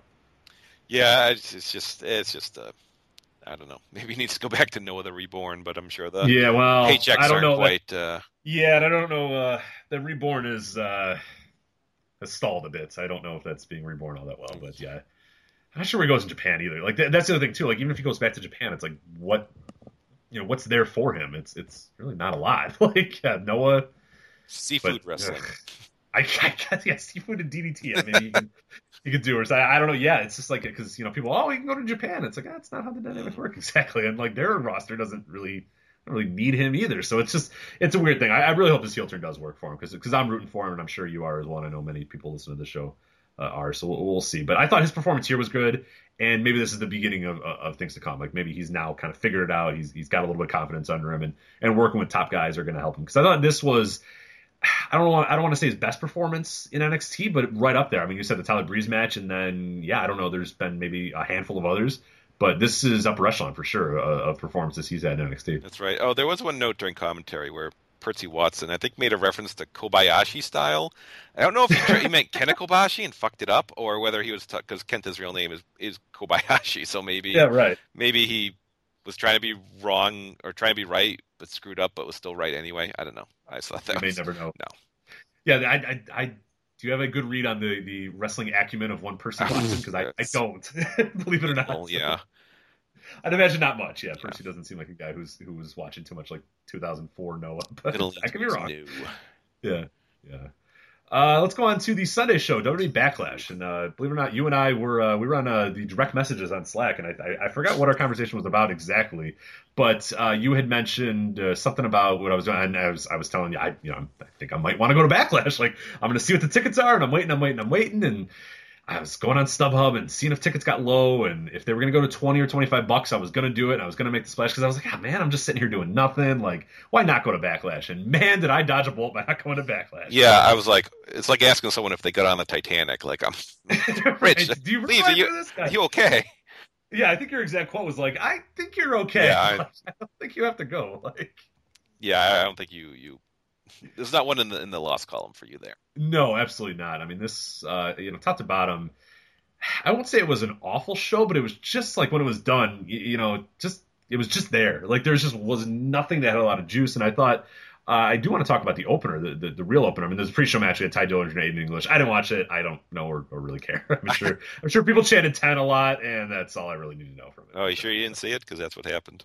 Okay, yeah, there you go. So he probably got on the ropes, punched him 10 times, everybody went 10, and then they went, hey, and then they got other rings. So the real opener, though, announced on the pre-show, which I thought was kind of interesting given, what Chicago traffic can be, is that the opening match is going to be Shinsuke Nakamura versus Dolph Ziggler, which really sucks for people that might not have gotten there on time, which would have maybe been me if I had waited as long as I waited to get tickets. So I'm kind of glad, too, because that would have really sucked if I showed up after Nakamura's entrance. I was like, all right, cool. Like, what else does this show have for me? I was like, well, okay, not much at all. But Nakamura, Dolph Ziggler, what did you think of this opener? Because I came away very, very disappointed, as did a lot of people. Yeah. Including our reviewers and everybody on Twitter. I really saw it. I thought it was okay, but it was not any kind of dynamic debut. He went, he was out-wrestled at repeated points by Dolph Ziggler. It's like, all right, Nakamura should come in and blitz this guy and win emphatically, and you're like, holy cow, what a star, and not just, have a match and have it be okay and a little on the boring side. It was just,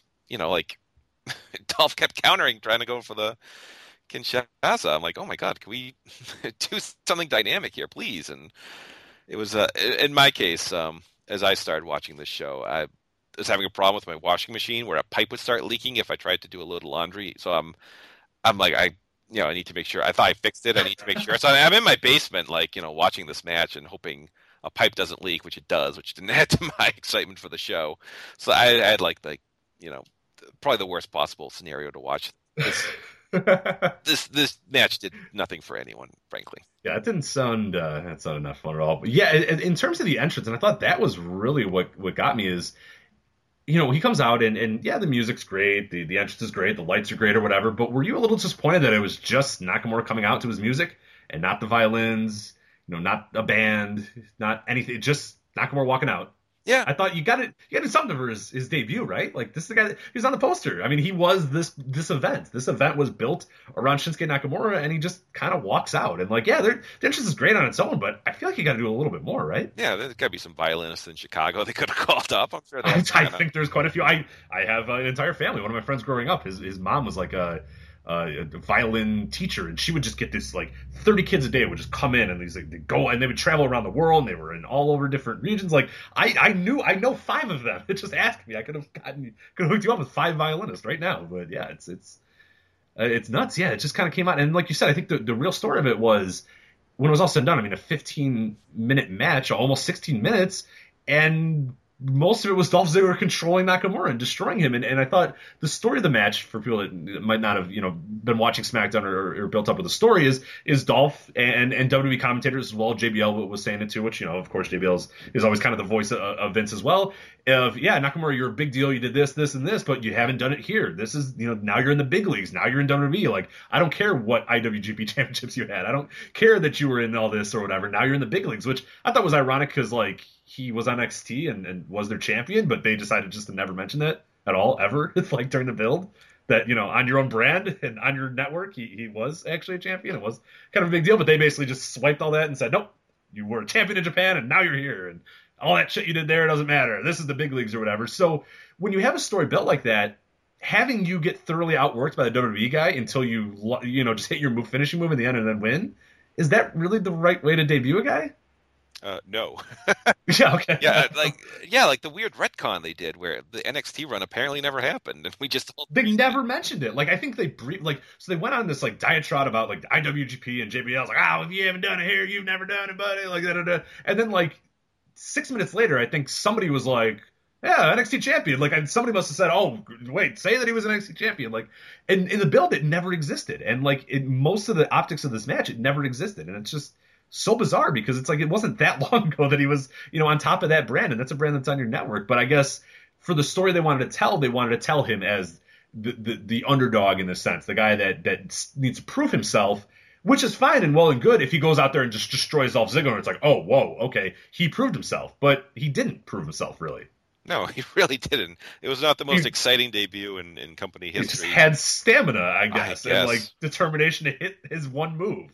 Like, because I'm going through my brain trying to figure out anything else that Shinsuke did in this match, other than, like you said, try the Kinshasa. If it didn't work, try it again. Okay, I hit it. Thanks. Good. Bye. I'm done. Like, that's all I remember from this match of him. I don't remember him doing anything else. No. Because I don't know that he did anything else. No, he didn't. So. That's what I mean. Like, in my head, I'm like, I'm trying to think. And I'm like, wait, he didn't, because Dolph just controlled the entire fucking match. It's just a really weird way to debut Nakamura. I thought it was no good. The crowd wasn't invested in it. They didn't really care. Even when Nakamura won, it was kind of like, yeah, that's cool. But it really a real blown opportunity here. I would have had him go in there 2 minutes. I mean, what does Dolph Ziggler lose by beating him in 2 minutes? No, who cares? It's Dolph Ziggler. He's been there a decade. I think he's pretty much firmly entrenched.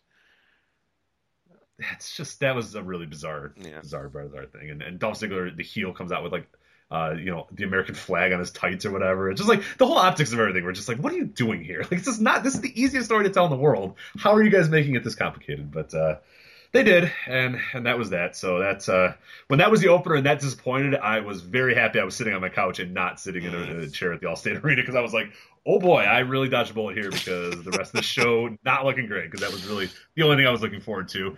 The Usos versus Breezango, which, honestly might be... Am I crazy if I say this is like the match that I enjoyed the most on the entire show? No, because it was actually funny WWE comedy. So, which is, and some sprinkles of good wrestling in there, and it was actually a genuinely entertaining comedy match. And you can complain like, oh, it's a tag title match, you're taking it seriously.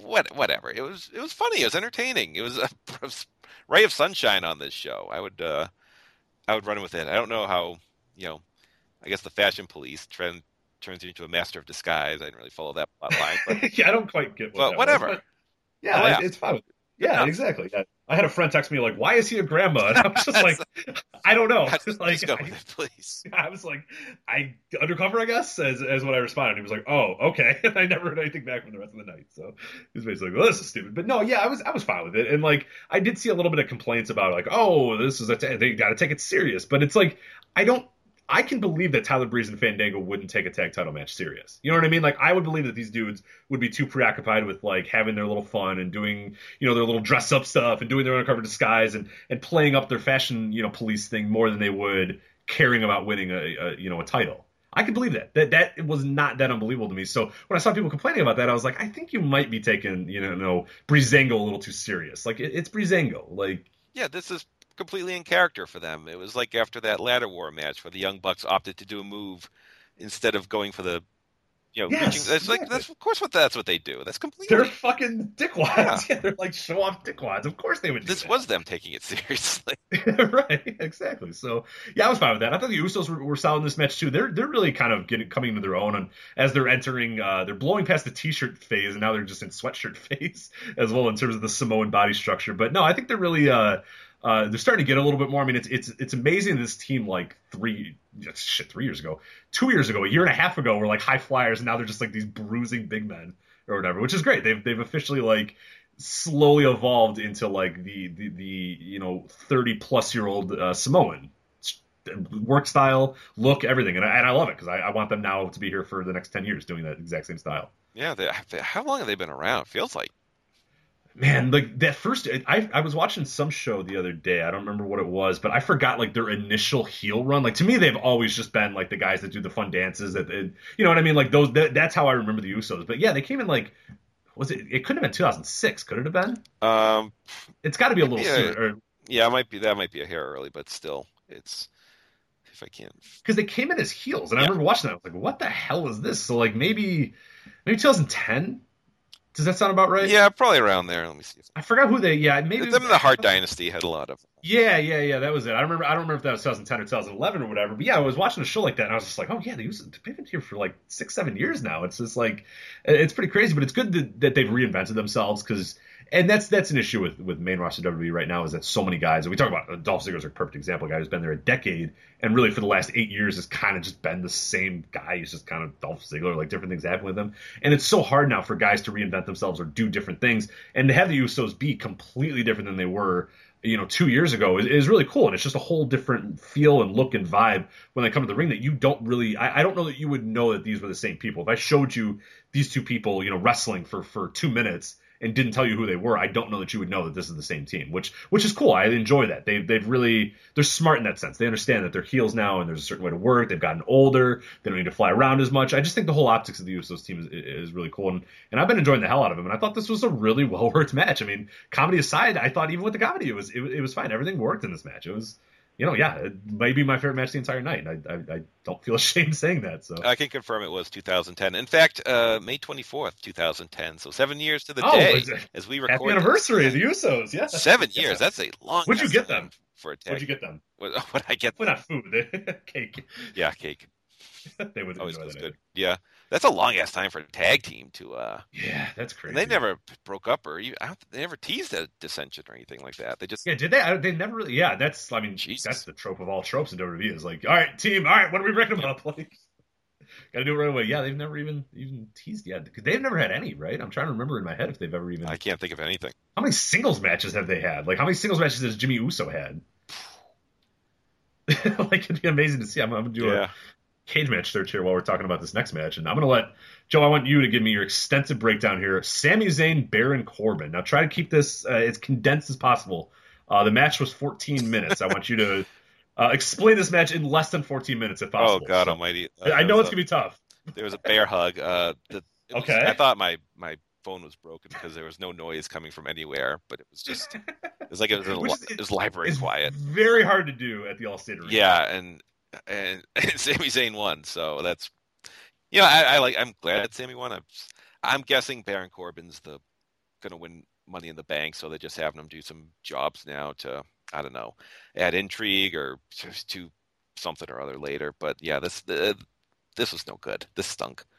This upset me more than my leaky pipes. Yeah. It was bad. No, it was bad. I probably would have preferred working on plumbing than watching this match. But so update on the Jimmy Uso. Of course, these assholes had to have a singles match yesterday. There you go. But to be fair, so Jimmy Uso lost to Fandango yesterday on SmackDown. So thanks a lot, assholes. But to be fair, before that, it was October 2016, the last Jimmy Uso singles match. So and prior to that was June 2016. He's only had 34 TV singles matches. Huh. That seems high to me, actually. Yeah, it does. So he had 2010, he had 1. 2011, he had 3. 2012, he had 4. Some of these are like main events or whatever. 2014, he had a bunch. So one of them, so Jay had to be hurt from like midsummer to December of 2014 because there's a huge run of Jimmy Uso singles matches, and then really not many more after that. All right, good to know. I don't recall the Jey Uso injury, but Mhm. whatever. There you go. So not many, except for the one last night, negating my point, almost instantly. But yeah. So your official review was leaky pipe Superior. greater than Yeah. Sami Zayn. I give this one leaky pipe. Yes, yeah, and I agree. This was just bad. Yeah, there's just nothing there. I have nothing. I honestly didn't retain anything from it. I have no strong thoughts or nothing I can really add to it. So then I will move on to the 6-woman tag team match. You have the Welcoming Committee, Natalya, Carmella, and Tamina defeating Charlotte, Naomi, and Becky Lynch. Yeah, this was not a lot here. They really called the welcoming committee. Okay. Yeah, no. This was just 10 minutes of zilch to me, and I don't know what was up with Becky's hair, and then she tapped out. So there you go. Yeah, what, dude, were you a little weirded out by the finish? It was just like Becky, went on a little bit of a run, but then Natalya just like stomped her down and then Yeah, tapped and her then out. tapped her out. Ring, and it's like, oh, okay. It seems like Natalya never wins, so it was really kind of the immovable force in the or irresistible force in the immovable object there to see who would lose. But yeah, Becky taps out. It's just kind of a weird deal overall. Yeah, and looking at the team, you have Charlotte, Naomi, and Becky. I mean, Becky is obviously the one that would take the fall, but I never thought in a million years I thought you pin Carmella. I mean, that's fine. Like, you know what I mean? Like, Natalya can still save face. Carmella does something stupid and you pin her or whatever. You know what I mean? Like, that's easily the way that I would have played it up. And of course, you're not going to pin Charlotte. You're not going to pin Naomi. And I thought Becky would have been protected a little bit more. And I thought you have Carmella and Tamina there as potential ones to have lose. And Carmella sticking out like a sore thumb is the one you want to have lose. But no, Becky's the one they choose to lose, and she's been like the leader of the SmackDown women's brand for so long. And it's like, we talk about with TakeOver, and we talk about how people can't handle Asuka being the dominant champion or whatever. I mean, this is one of the most clear examples of like just this 50-50 whatever the hell booking is like. All right, Becky, kind of dominates the division for a while, and then she just loses, and it's like, who cares? Whatever. Natalya taps her out, and it's like Natalya never wins. Why does Natalya win? Why did Becky lose? Like, it's just when it was all said and done, you're like, all right, whatever. Move on. There's no like. Nothing retained from it, nothing really gained, nothing lost, just kind of a match that existed. Kevin Owens, AJ Styles for the U.S. title. Kevin Owens defeated AJ Styles by I thought, a pretty interesting finish.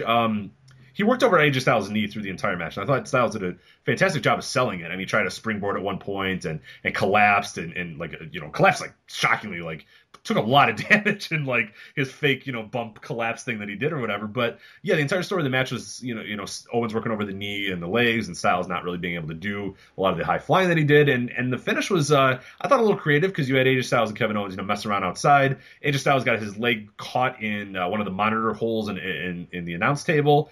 And Kevin Owens, ever the tactician or ever the one to grab some sort of opportunity, slides into the ring and wins by countout, defeating AJ Styles. Did you have an issue with the countout finish or the way that they did the finish? No, if they want the feud to continue, I think it's fine. Does it bother you the match went 21 minutes before they went to that point? Would you rather, if you're going to get a count-out finish like that, would you rather the match just goes 10 minutes and then they go right to that? Or... Yeah, to me, I don't, because the way that when this match was all said and done, like, I came away going, okay, this is chapter 1, and there's obviously going to be another match, and Styles is going to want to get his next, I thought it, at times it dragged. I think maybe 21 minutes might have been a little bit too long for these two, but, with that said, I don't know that I would have changed a whole lot about the match. I just think when you have it wasn't going to be the one where they go all out. Like, that's going to be whatever the third match or whatever the rubber match of their battle is going to be, one where they go all out. And once they do that, I think it's going to be fantastic. It's going to be awesome, and it's going to be balls to the wall. Other than this one was a good little story to tell where Owens just works over Styles' knee, and I thought it was smart. Yeah, maybe not the most dynamic match, and maybe it did kind of suck after 21 minutes to get the count out. But, that was an old WWE trope, like back in the 80s and 90s or whatever. But like a lot of times they would do like the double count out or whatever, and that fucking sucks because it's like, oh, Jesus Christ. Like, are you kidding me? I didn't mind it because it really worked in the story. It wasn't just like a cheap count out to be a cheap count out. It really did work within the story. And Styles doesn't look like a guy that just kind of like laid outside to get counted out, but more or less a guy that was just like, he got caught in a really, shitty, something shitty happened to him. And Owens, being the dickhead he is, just kind of slid in and took advantage. So I didn't mind it that much, but I could see people having a little bit of a gripe. But for me, not really. Yeah, I don't foresee a big problem with it. Both men are in Money in the Bank. I'm sure we'll get some future interaction there.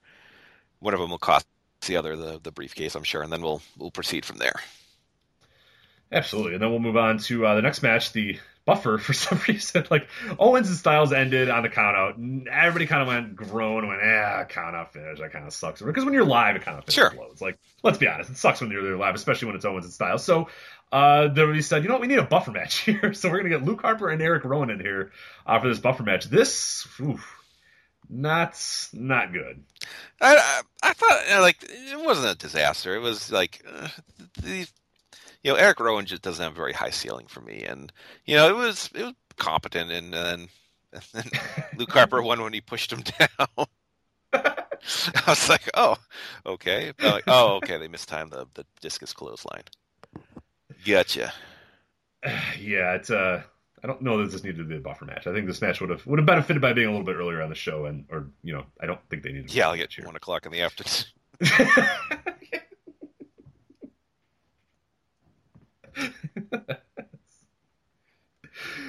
Oh god, that's great. And then we had the main event.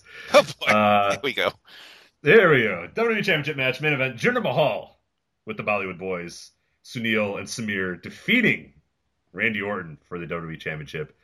Joe, what are your thoughts? Jinder Mahal, your new WWE champion. Well, I mean, the match was okay. It was not like some great main event. It was not a disaster unless you're one of the Bollywood Boys, in which case I think you could certainly label it as such. It was fine. It was kind of boring in points. Randy seemed more fired up than normal in a bad way at points. Like I said, it was fine. It was. I really don't have a lot of analysis to add. It was a little dry in points. It wasn't bad. If you think this was some super match, I strongly disagree. I don't know. I think that's the level we're going to be at for a while. While and I was going to say, like, the crowd did seem to be into it for, to their credit. So yeah, that was kind of my first like real interesting takeaway of the match is like, all right, so you have the count out win and then you have a buffer match. I'm like, oh dude, the Chicago crowd's just gonna absolutely shut this match. They don't care. Like and to their credit, I mean, they were into it. Like for whatever reason, Chicago really loves Randy Orton. I've never understood it my entire life. Like no matter what, like the smarkiest crowd in the world that hates this guy and Fox Cena and let's chant CM Punk and let's do all this shit. But then like Randy Orton comes out and everybody's like a 10-year-old mark again. And it's just like, I don't get it. Like of all the guys, they love Randy Orton. It's never made sense. Batista was always that way too in Chicago. Like they would just hate everybody. And then Batista came out and everybody just went nuts. Like they just fucking love Batista and Randy Orton. I have no idea. Maybe they're big OVW fans in Chicago. I miss the OVW scene apparently in Chicago. That would have been really nice to, trade Cornette, Heyman, OVW booking tapes with other people. But I guess I missed my calling on that sense. But they were into Orton, and there was a small segment into Mahal, and then the segment that wasn't into him was into booing him. And it was like, this is actually a pretty decent dynamic. I mean, given that it was Chicago, like I did not think the dynamic of like everybody cheering Randy Orton, wanting him to win, and then everybody booing Jinder Mahal, except for your small subset of fans cheering for him would occur, but it absolutely did. So it was, I think WWE, I'm sure Vince was quite happy with how that turned out. And I was a little surprised by it too. And I thought it added to the match because no matter what these guys were doing, the crowd was way into it. But like you said, as far as me, watching it and me being, a wrestling analyst or whatever, there was just not a whole lot there. And that's the limitations of Jinder Mahal. He just doesn't really bring a lot to the table in terms of in ring. And for some people, that's fine. For some people, it's all about the story. It's all about the bill. It's all about, the whatever you want to say. For me, I'm a guy that enjoys, a nice in-ring match, a match that's solid, one that I can really sink my teeth into the in-ring, parts of it. And this wasn't that. This was, Jinder Mahal doing nerve holds, Jinder Mahal doing, some other stuff. But yeah, I thought the last, few minutes of the match really picked up and for better, for worse, unfortunately for worse, I forgot which one it was, whether it was Sunil or Samir, but the part of those guys interfering and Randy Orton tossing them onto the table. I mean, the crowd just lit up when those two dudes got pushed through those tables or thrown through those tables or whatever. And the crowd, when they sensed that Mahal was going to do it and win, there was a big pop there, and it was just like they were excited to see a title win, and they were shocked that, oh my God, Jinder Mahal pinned Randy Orton and won the WWE Championship. I think a lot of people had the sense that, yeah, maybe this can happen, but I don't know that anybody really would have said, oh yeah, Jinder's definitely winning here. I think I was a little shocked. Were you shocked, or did you kind of see this coming? I don't know. Like, I recently went to a show where Jinder was in the second match, beat Curtis Axel to silence. That was like Easter weekend. So to say like, months later, he's like, headlining.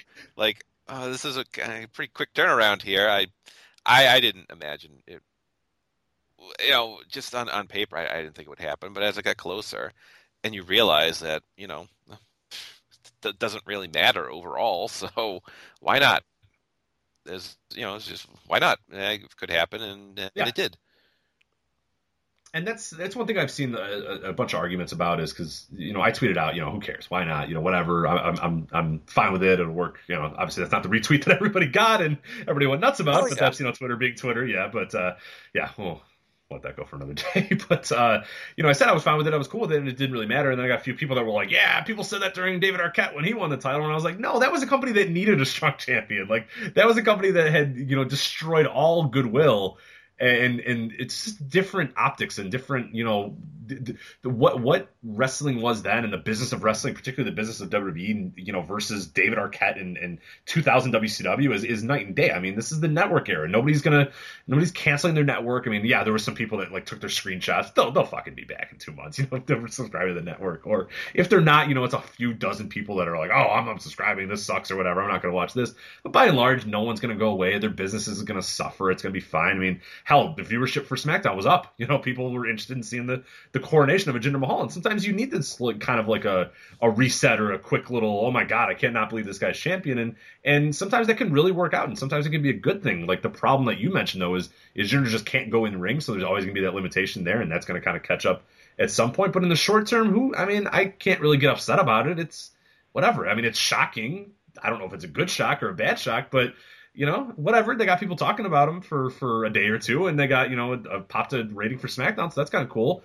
Long term, I don't. We'll see, but yeah, I mean, I had trouble getting really upset about it or really worried about it. It's WWE. I mean, how do you get upset about anything they do booking wise anymore? Yeah, we're in a weird time where, like you said, it's not like if this was a pay per view, it would have bombed pretty bad, I think, but that's not an issue anymore because no one's going to cancel a network subscription because maybe you really like takeovers, which were presented the day before. Right, which is and WWE's done a great job of building that business model where you're like, yeah, fuck main roster WWE. Ooh, the UK tour. Ooh, the archives. Ooh, SmackDown. Like you can subscribe to the WWE network and not watch a single bit of main roster anything.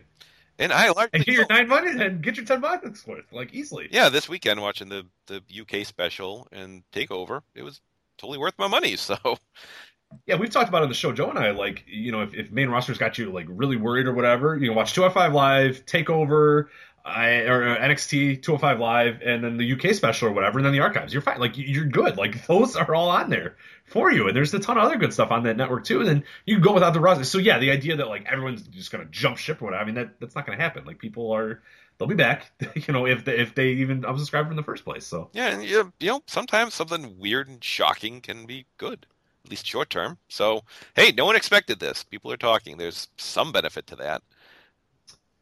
What are your thoughts on, because one of the big stories about this entire thing was, the reach in India and WWE wanting to reach more into India and Jinder Mahal being one of the representatives of that. And my initial thought was that was a little weird because Jinder was so heelish at the beginning and it was so like kind of, he lucked into his spot and it just seemed so out of nowhere. And I was like, I don't know if this is really the right guy to say, hey, India, look what we got. We got this guy, is main eventing a pay-per-view. How cool is that? Now you're all going to love us or whatever. But then little by little, I think WWE has gotten smart about the way that they've sort of built him up, and I don't know if you get this sense, and if, obviously it's not on the same level in any way, shape, or form right now, but who the hell knows? But maybe for India it is. But I get a little bit of the Bret Hart '97 feel from it. Of course, again, Bret Hart, very good. 97, one of the best years in wrestling history, particularly with Bret Hart and his character or whatever. But I get a little bit of that feel where, especially the promo that he had at Backlash, looking into the camera and saying, you in America, you judge me, Americans, you judge me, but I'm Indian and, we have pride and all this sort of stuff. And I thought, that's really cool because for the entire build, they haven't really done a whole lot of that. And I thought that promo was like, hey, look, the Americans are booing me, but they're ignorant assholes. Screw them. I'm representing you, India. I'm for you. And I thought that was cool because he was a heel to a certain audience, but not all the audience. And I thought that's a really distinct thing and a really important thing if you want to present this guy to India as being a big deal. Because you don't want him just to be a dickhead. You don't want him to be an asshole that's cheating and because are that many people going to be attracted to it? But if he's a guy that's saying like, hey, look, I'm trying to fight injustice and I'm trying to fight, racial prejudice or whatever, that's kind of cool. And I think that could really work if they go all the way with it. They're touring India later in the year, right? I don't know the exact. Yeah, I don't have the days in front of me. I can try to fire that up. Yeah, I'm know why they didn't try to build him up and have him, win the title in India. If you want to make a splash, September 2017. Yeah. So we got a long time until that. Yeah. Yes, I mean, if you want to make a splash in a country, if you book a big arena and you have him come out and say, "I guarantee you, I will win the title," I think you could do something there. Give him a chance to kind of grow into the role. I mean, my biggest problem with it is that it was just too sudden a turnaround from being the biggest scrub on the roster to, holding the same belt that, the lineage of that belt and, going all the way back to Buddy Rogers. It's just too much too soon for me. Yeah, that is part of one of my things as well. Because you mentioned you were, Easter weekend at a house show and he was against Curtis Axel. I mean, I was in Italy, like on vacation when I looked at, because I obviously with the time change or whatever, I randomly woke up in the middle of the night. I think my phone buzzed or whatever, and I look at my phone. It says Jinder Mahal #1 contender or whatever, and I just 100% assumed I am in a dream. Something weird is going on. I woke up, like my brain's not being right, so I went to the bathroom. I went back to bed, and then I woke up and I was like, no, okay, like Jinder Mahal's the #1 contender, and I was like, what the hell? And like, yeah, I just think it was too, like you said, just too quick. It was like, this could have really been, like you said, I think that is the moment that you do, is that you have this guy slowly but surely build it up. And maybe it is the thing that they don't think that he's got the legs to do it for that long. But it just seems really weird if that's the idea, and if that's what they're going to tout a little bit of, oh, hey, we're building this guy up for India, if you're not going there until September, because September, I mean, that's so long from now. I mean, God only knows what's going to go on with Jinder Mahal until September. I mean, he could be back facing Curtis Axel and doing nothing or whatever. Or could you even fathom him holding the title until September? No, I can't. Because that just gives you like the chills. I just got the chills thinking about that, because that is really not going to be good if he has the title until September. I mean, he has Orton, Money in the Bank in July.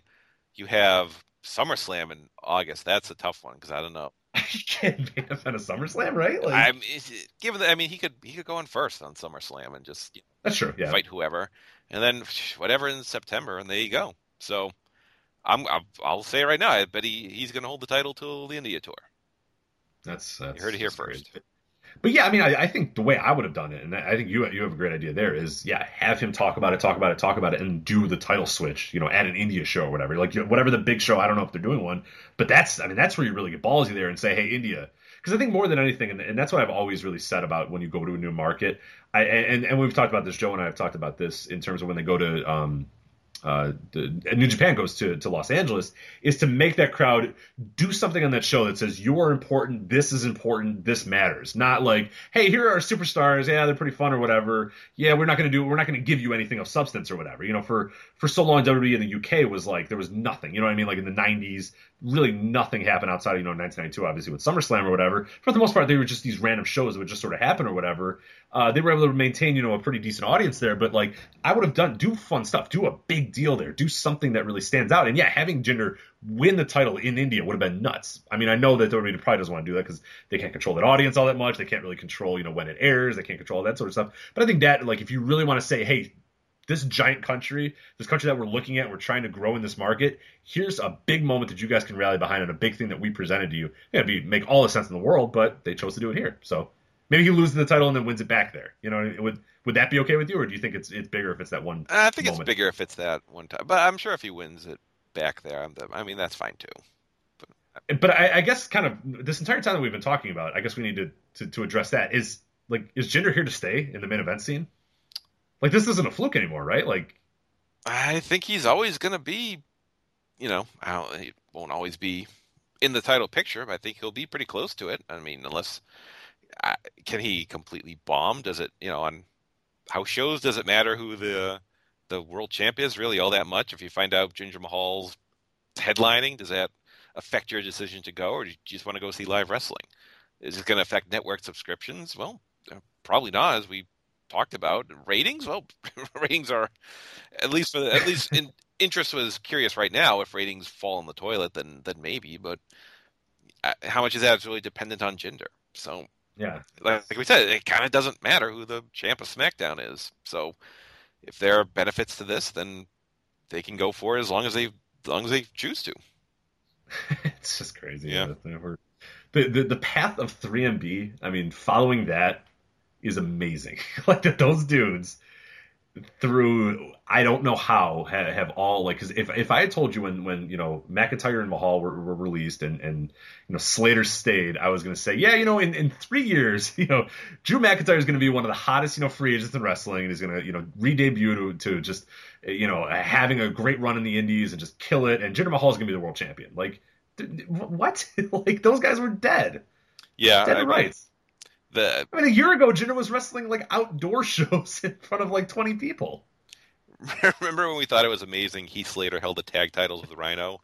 We thought right, oh my god, one of the guys resurgence. So, yeah, right, exactly. Like unbelievable. Yeah, it's just nuts. Yep. But that's WWE Backlash. A little bit of news coming out of here. Of course, I mentioned SmackDown. They popped a pretty decent rating. Their viewership was up 7% over the last week. The show averaged 2.328 million, so 2.328 million viewers, despite a really big NBA game as well. So it was pretty good on them, because Raw, if you watch the ratings for Raw did not do very well against the big NBA game. In fact, Raw did terrible, and Raw continues to lose the very coveted 18-35 demo, and that's not good. So, as far as you mentioned a little bit about the Money in the Bank coming up, we have the list of the guys that are going to be in the Money in the Bank. It was announced on SmackDown yesterday. You're going to have AJ Styles, Baron Corbin, Sami Zayn, Dolph Ziggler, Kevin Owens, and Shinsuke Nakamura, all competing for the briefcase, and of course for a shot at Jinder Mahal's title. Thoughts on that match? You're saying Baron Corbin? Yeah. Is that your guess? Yeah, given as weird as it sounds, given how much he's lost lately, that's. But that's usually what predicts it. Yeah. Like, as weird as that is. Apparently, if they have high hopes for him, he seems like the guy they would put it on. It's too soon for Nakamura. I don't think AJ doesn't. AJ's been there. It'd be a little odd if he won that. Zayn, I don't see them at that level. Say Dolph. They don't put big Zayn's anything. Super sailed. Owens, I could see with it, but he's the U.S. champ right now, and in a feud with AJ, does he really need that? So yeah, I kind of like Owens in a secondary feud right now. I think kind of keep him away from the title picture for now, particularly if it's going to be occupied by Jinder Mahal. Right. But the idea of Baron Corbin holding a briefcase to go after Jinder Mahal has me a little worried, and basically makes me want to dig a hole and bury myself in it and not come out until that's over, because that sounds horrid. But it is what it is. So that's WWE. All right. On Money in the Bank, there was a rumor of a women's ladder match for a Money in the Bank briefcase, which was not announced at all or really hinted at on television. Do you yay or nay this idea? I'd be fine with it. I think there's enough people on that roster, enough people in that division where I think you could have a pretty fun match there. I mean, as far as how good it would be, that's an issue too, because I mean, you talk about a few of those. Like, I have no doubt that like Becky could probably work in it pretty well, but I don't know about like Charlotte. I guess she could too, but like Charlotte has a little bit of an awkwardness of her too. I would really kind of worry about what type of things that she wants to do, and then the rest of the women on the roster. I mean, Naomi is fine as well, but yeah, it's just I don't know that they'd be very good in a women's ladder match. Are you questioning Tamina's ladder match? Yeah, I am. Carmella. I mean, do we really need Carmella and Natalya in a ladder match? Because it would be the SmackDown side, right? Because that's SmackDown. That's a SmackDown pay-per-view. Yes. Okay. Maybe that's why the belts were so low at TakeOver. Maybe that was getting them ready for the setting. They just had it at the wrong one. Yeah, and that's not to say like I don't think they could, but I just think the standards of like what a Money in the Bank and what a ladder match are, I don't know that Natalya, Carmella, Tamina, and could really do that. Like, I have no doubt if it was like, they should just have it be Charlotte, Naomi, and Becky in like a ladder match, and that probably would be much more intending than, because the idea of Carmella trying to do anything around or near a ladder just doesn't. And Natalya too. Like, Natalya's just a big giant klutz, even though she's been there for 15 years or whatever the hell it's been, or what seems like 15. Like, just like it's still like awkward. Like, it's still kind of her first year in wrestling. Like, she's fine, but it's just like there's always just a weirdness about the way she moves in the ring. And yeah, I don't know that she'd be the most limber in terms of like getting to the top of the ladder and then being like thrown off of it. Like just the optics of it just seem really weird. I'm really not in favor of that at all. So they're also doing like what's so there's some kendo stick thing going on too, right? That's Bailey and Alexa Bliss on Raw. Yeah, that seems just like weirdly brutal. I'm into it. I like it that they're kind of like, screw it. Like, if the men can do it, the women can do it. But it just seems, it seems kind of interesting. Well, women can end up as crippled and injured as men, so that Exactly. So I no like blow it. for equality there. Oh, that's interesting there. So that's WWE. Anything else, WWE land? Oh, I think that's plenty. All right, let's check in with the best of the Super Juniors here for our last segment on the show.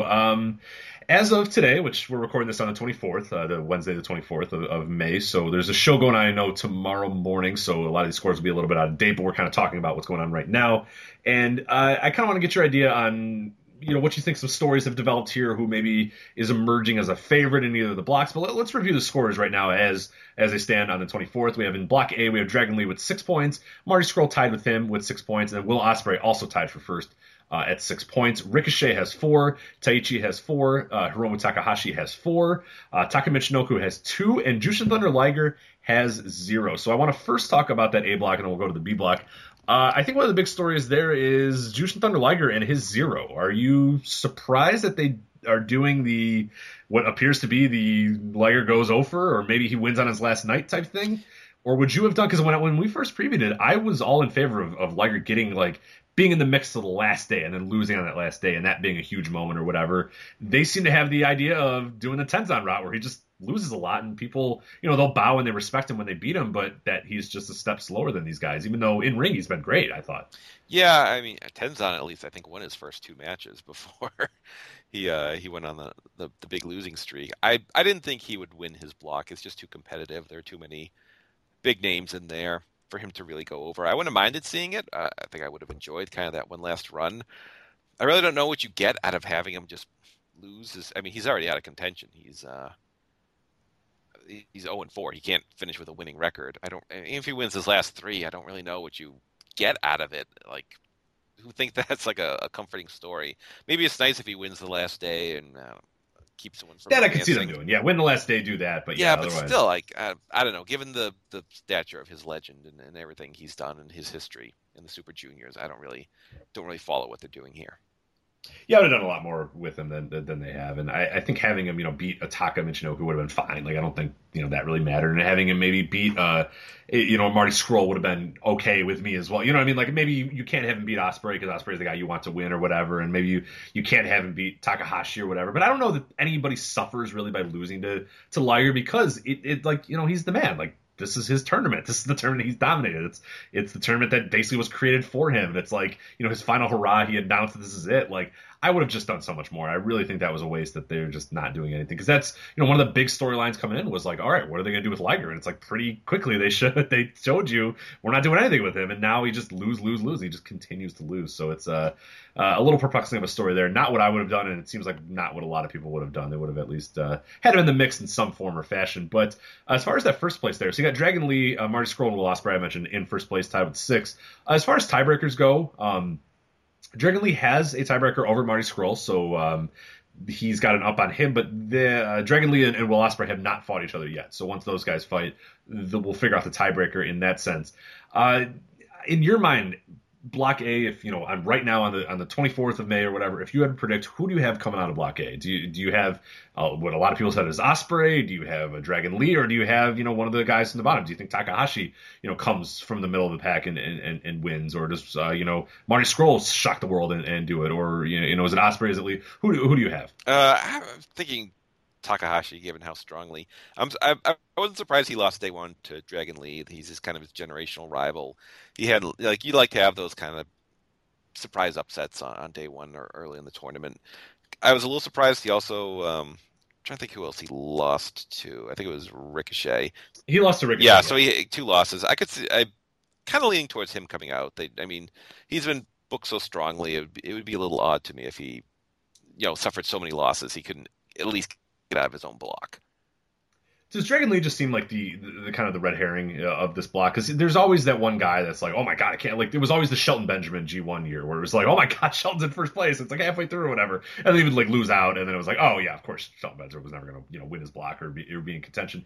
Or do you see Dragon Lee going into the mix until the final few days? I think he'll be there in the final few days. I think they like him. He's had a very very good tournament so far, but I don't see him advancing. He's just a guy on loan. I think they'll want to do something with one of their, something with Takahashi. Someone, you're still building. He's had an amazing year, but you still want to, he's still very, very new to the promotion. I think at least coming out of his block, if not outright winning, would be more their style than Dragon Lee advancing.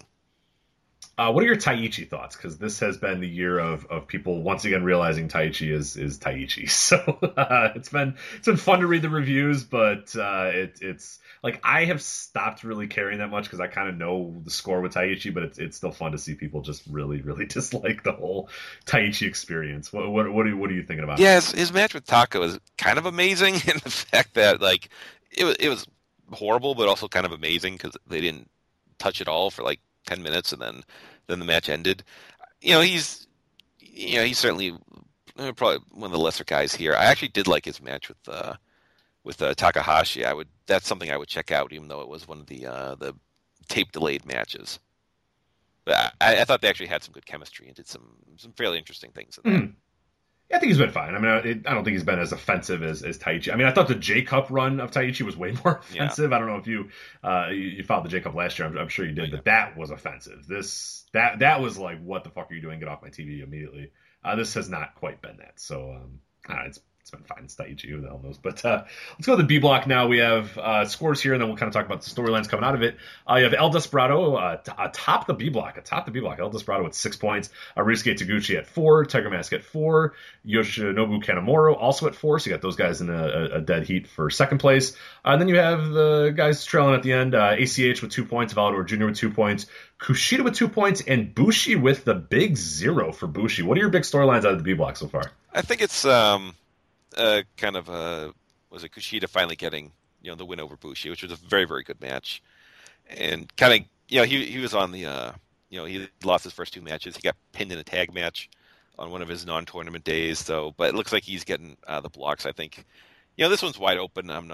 I didn't sit down and do match by match predictions because I always do terrible at that, and given how Liger has performed, that certainly would have been. Yeah, that would have. We should have done a Super Juniors pick. We didn't this year because I didn't want to, but yeah, that would have been funny to see. Because I'm sure like half the field would have had Liger winning the block, winning the whole thing or whatever, just be a dumpster fire right now of wrongness. That would have been disastrous. So yeah, I'm guessing Kushida gets out of Block B.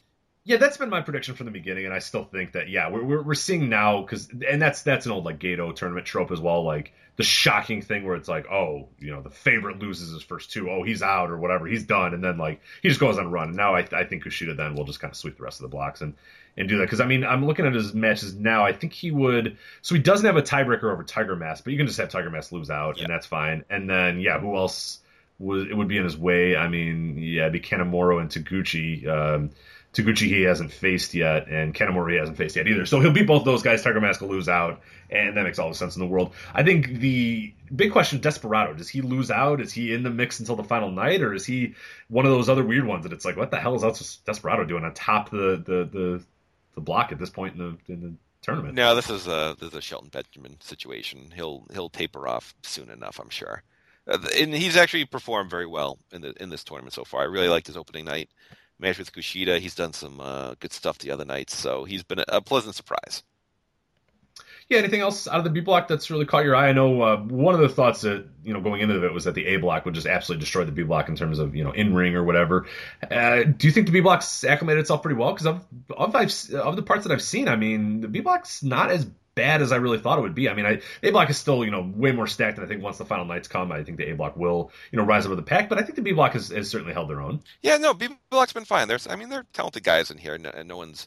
I think ACH has done very well so far in his tournament matches. I think guys like Kushida, even a guy like a Tiger Mask, who as long as he's not winning tournaments and holding belts, I have no problem with. I don't mind seeing him, even though I've seen him in like 100 of these things.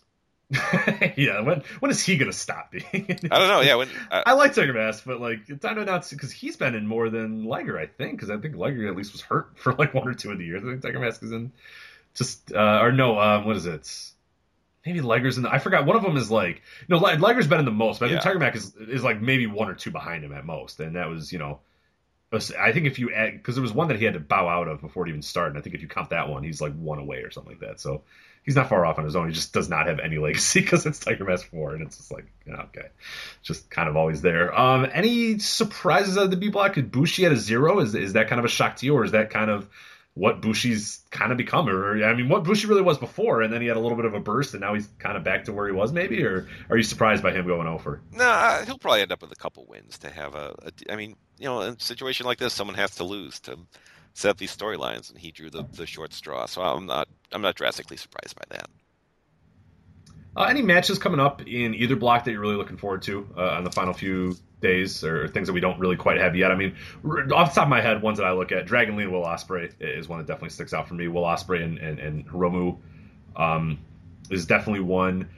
As far as, otherwise, B block, I'm kind of interested in a lot of it. ACH Kushida is definitely one. I mean, how could you not want to see that one? We haven't seen the ACH Valador Jr. match yet, and that one I'm just sure is going to be an absolute, crazy flip fest as well. And then Taguchi has had a really good tournament as well, so I'm really kind of interested to see what he does with that, because he's a guy that can sort of adapt to any style. So I always like seeing him in these tournaments, because I think he always really does deliver pretty big, because he can really just work with just about anybody in the world and get something decent out of here. And he gives an extra effort during the Best of the Super Juniors, and that's always appreciated on my end. Yeah, I mean, you can look at any day, like on the 31st there's Ricochet and Marty Scurll. That'll be really interesting. On the 28th, Liger and Dragon Lee. I mean, pretty much any day you can find something interesting. It's a little tough on the tape delayed days, because you just get the no commentary single shot camera work. Camera pulled back, so if they fight on the wrong side of the ring, you can't really see what's going on. Usually these weird looking buildings are completely fully lit, and you click on the file, you see the whole thing's like 16 minutes with entrances, so you're like, well, this is going about 13 minutes. So they lose a little something there, but I'm glad you're able to see everything. It's pretty easy to keep up, I feel, because on the live shows the matches start about 6:30 a.m. Eastern time, so that works fine by me. I get up, I'm making a PB&J for my son for lunch, and while I'm seeing some hot junior action on my phone. Some hot Taichi. Yeah, sure. And then and then tape delay days. The total wrestling times, the matches go like 10, 11 minutes each. So that's one of the things I do love about the Best of the Super Juniors is like, because right now I'm like 2 days behind, but like all I really need is like an hour to catch up, which is not, but like, what I mean, like you just throw it on there, the matches are quick, they're over in a little bit, you just watch, I mean, if you don't want to watch the undercard, you don't want to watch all that sort of stuff, you just watch the Super Juniors, you're in and out, and like, the total shows are maybe, half hour, 45 minutes, hour, and like, if you skip the entrances and kind of jump right to the matches, like, you can really catch up, from 2 or 3 nights in an hour and a half easy, so... which always makes it pretty fun. So it's been interesting, but we'll obviously have coverage as we get a little bit closer to the final nights and get a little bit more clarity of who's going to be in the finals and a little bit more of where the standings play out. But I think for the most part, kind of playing out as I thought, other than the Liger thing. I mean, that's kind of the shock. But in terms of Kushida being where he is, I think we both agree that he's going to rise up, and I think he's going to come onto the block as well. And the A block is still pretty open, but I still, Will Ospreay is definitely one that looks like a favorite to me, and the Hiromu one that you mentioned, I think there's always a good chance that Hiromu comes out of there and they just do the big mega push where that dude just dominates the division, and he's really now assumed the ace role of the junior, so I think you can easily do that. So it's cool if there's at least a few people still in the mix of the A block, but the B block just seems like a lot of guys just sitting there waiting for Kushida just to pass them up. So we'll see how that ends up going.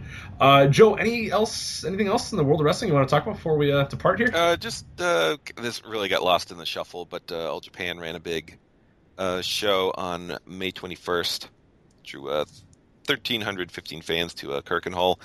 Shuji Ishikawa beats Kento Miyahara, ends his very long Triple Crown reign, the 5th longest in the title's history. Only fell a couple days short of being number 4. And beat him in 20 minutes. The giant slam. So Shuji Ishikawa wins the Champion Carnival and ends Miyahara's long run. Did you sad to see that run end? Do you think it was the right time? Do you think it had more steam?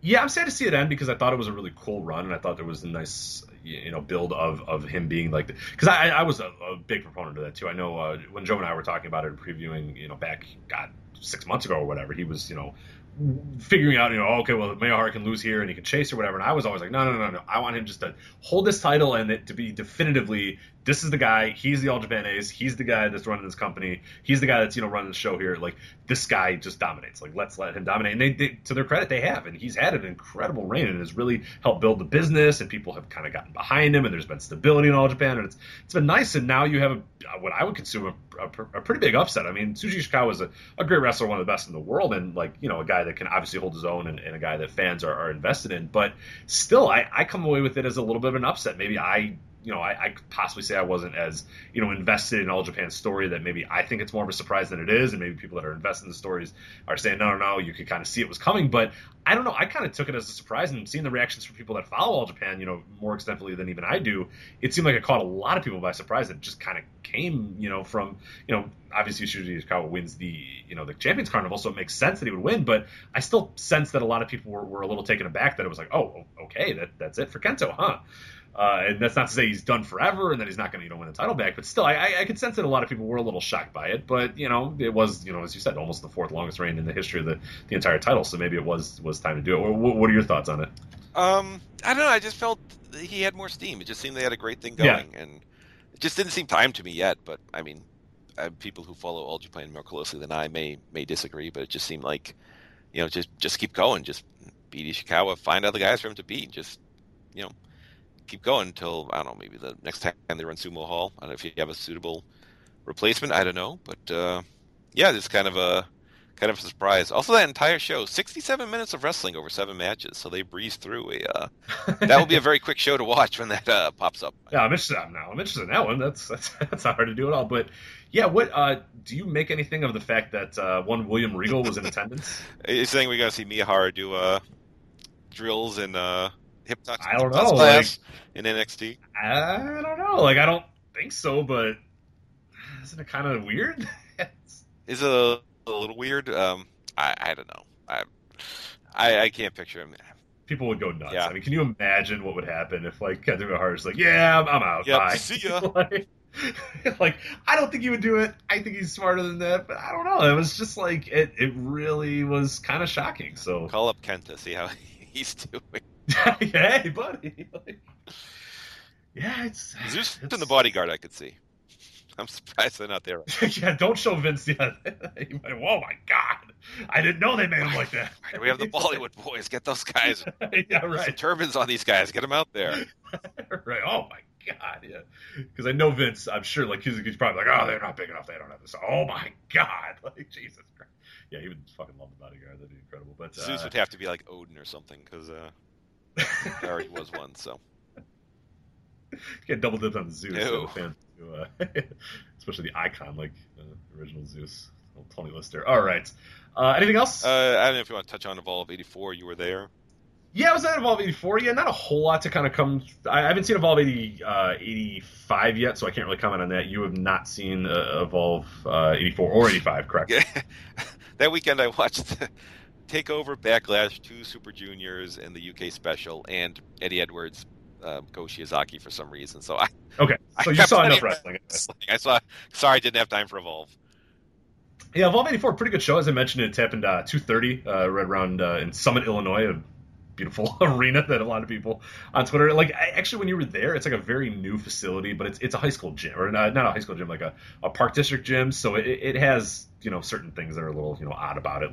The walls were painted poop brown, which didn't help the optics very much, and that was the hard cam was just a big brown wall or whatever, and then you have visible hoops or whatever. It did not I swear, when you're actually there, it was actually a pretty nice facility. But then I was looking at some of the GIFs, and I was looking at some of the video, and I was like, yeah, it didn't video as well as it looked like in person, and it did look a little shoddy, on the video. So I saw, of all people, Alan Cunningham was pissed. When you get Alan pissed, that's a rarity when Alan's mad about something, but he was livid about the way this arena looked. Noted building snob, Alan. Yeah, he was on fire. He was shooting this weekend. I think that health scare that he's on, he's got him all riled up. He was going nuts. But no, looking at the GIFs and looking at the video, the optics did look a little bad. It wasn't the greatest looking arena. But as far as the show, I thought it was a pretty enjoyable show. Matches that really stood out, you had Keith Lee versus Donovan Dijak. They wrestled over WrestleMania weekend. They're wrestling next week in AEW around me as well. This was a very ambitious match because these two just did an insane amount of stuff.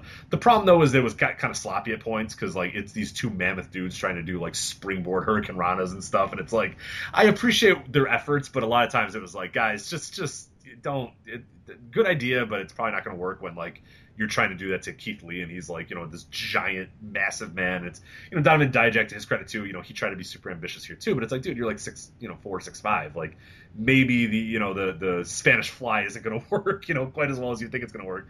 But it was just the weirdest, most ambitious match I've ever seen in the opener of a random Evolve show in an afternoon. It was crazy the amount of stuff those guys try to do. But when it was all said and done, it was a pretty solid match. But yeah, once you get over the sloppiness, you had Freddie A. versus Jason Kincaid. Solid match, nothing too spectacular. Kincaid's coming back from an injury, so you could tell he was kind of working his way slowly. Leo Rush versus Austin Theory. I thought Austin Theory really impressed me here, and he's a super young wrestler that's doing some good stuff. Leo Rush, if you guys have seen him, he's just an incredible worker as well. Great at selling too, because the guy, he's so low to the ground, he's so small. I mean, legitimately one of the smallest wrestlers I've ever seen. In the non-midget division, the non-junior, minis division or whatever. I mean, he's 5'2", 5'3", or whatever. Bumps like crazy, so a lot of Austin Theory, who's not really big on his own right, seemed like the bigger man in this match, but I thought both of them did a pretty solid job. Tracy Williams, Jeff Cobb was fine. I don't think it was spectacular, but okay. He had the Evolve tag titles. Jaka and Chris Dickinson defeating Matt Nix and Isaiah Velasquez. And Isaiah Velasquez and Matt Nix are from the freelance wrestling promotion in Chicago. So it was a cool little thing where you had Stokely Hathaway before the match, making fun of Chicago pizza, which I'm all on board because Chicago pizza fucking sucks. So that's fine there. We said he should make fun of hot dogs, so we'll defend hot dogs and Italian beef. So our dying days, but yeah, pizza will let go some of the times. But no, he got incredible heel heat. He got a "fuck New York" chant because Jaka and Chris Dickinson are obviously New York area guys too. So Stokely is just the best. He was so good at generating heat there. Then you had Nixon and Velasquez who were representing Chicago. They ended up losing, but a pretty solid match. Pretty good back and forth. Nixon and Velasquez eventually, they didn't really stand a chance, but still was kind of fun to rally behind them for a little bit. You had what was a little bit of a shock is Sabre defeating Ethan Page. Not the shock that Sabre won, but how definitively Sabre did beat Ethan Page because they had built up Ethan Page as this really, viable contender for so many months, and then Sabre just kind of beat him, and it wasn't a ton of back and forth. It wasn't Page had him on the ropes. It was just Sabre could kind of control the match and defeated him in the end, so that was kind of interesting there. And then the main event, my match of the night for sure, and when you see it on paper, it's I thought that would be the match of the night. Matt Riddle defeating Kyle O'Reilly to retain the WWE Championship. I mean, exactly what you would assume a Matt Riddle-Kyle O'Reilly match would be. Kicks, forearms, holds, ground game, slaps, strikes, just really good stuff. And Riddle won with a jumping tombstone and then locked in the Bro Mission to defeat Kyle O'Reilly. So thought really cool match there. I mean, obviously you see that on paper. I mean, that's one to definitely go out of your way and see. But yeah, I mean, a good all-around show. And I heard Evolve 85 was even better. So I'm checking that out eventually as well to see kind of what happened there. But yeah, good debut for Evolve in Chicago, and they announced they are coming back in September. So I already got my tickets for that, so I'll definitely be back for that because they've won me over, and I will be willing to buy tickets to another Gabe show because Gabe usually doesn't let me down, and Evolve hasn't really let me down lately either. So yeah, pretty decent show, but yeah, nothing. I wouldn't say if you're pressed for time, definitely watch Riddle, Kyle O'Reilly. I think definitely watch the Sabre Page because I think there's some important story dynamics there. And if you don't have time for anything else, that's probably okay to just watch those two. I would check out the Keith Lee Dijak match too, just to see the insanity that those two men try to do in the ring as the opener of an Evolve show in the afternoon. So that's always there. But yeah, Evolve 84, pretty decent show all around, and a good debut for Evolve in the Chicago area. So. And I will be at the next show in Melrose featuring. You had a hell of a card there, by the way, sir. That is not for nothing, Cole, but. We have a Ring of Honor pay-per-view in Lowell, Mass. on the 23rd, and the day after, there is a Beyond and an Evolve show. The Evolve show. Wrestling world. I know, wrestling running head-to-head with Ring of Honor TV tapings, so I think I'll safely go with Evolve on that one. Right, yeah. You're getting Riddle Sabre as your big match, and that's, I mean, man. Yeah, that's pretty good, considering we're the Saturday show on, the first show of a double shot. Of a Gabe booked, doesn't have the best track record for no. the heaviest portion. Believe me, I've seen it a million times in Ring of Honor You know. Yeah, you know. They're running Manhattan the next day, and okay. I was gonna say because it's always like whatever the next town is, which always kind of like bad for like Dayton because like Dayton would always get like the Friday, and then Chicago would get the Saturday. Say goodbye to your credit card rewards. Greedy corporate mega stores, led by Walmart and Target, are pushing for a law in Congress to take away your hard-earned cash back and travel points to line their pockets. The Durbin-Marshall credit card bill would enact harmful credit card routing mandates that would end credit card rewards as we know it. If you love your credit card rewards, tell your lawmakers, hands off my rewards. Tell them to oppose the Durbin-Marshall credit card bill.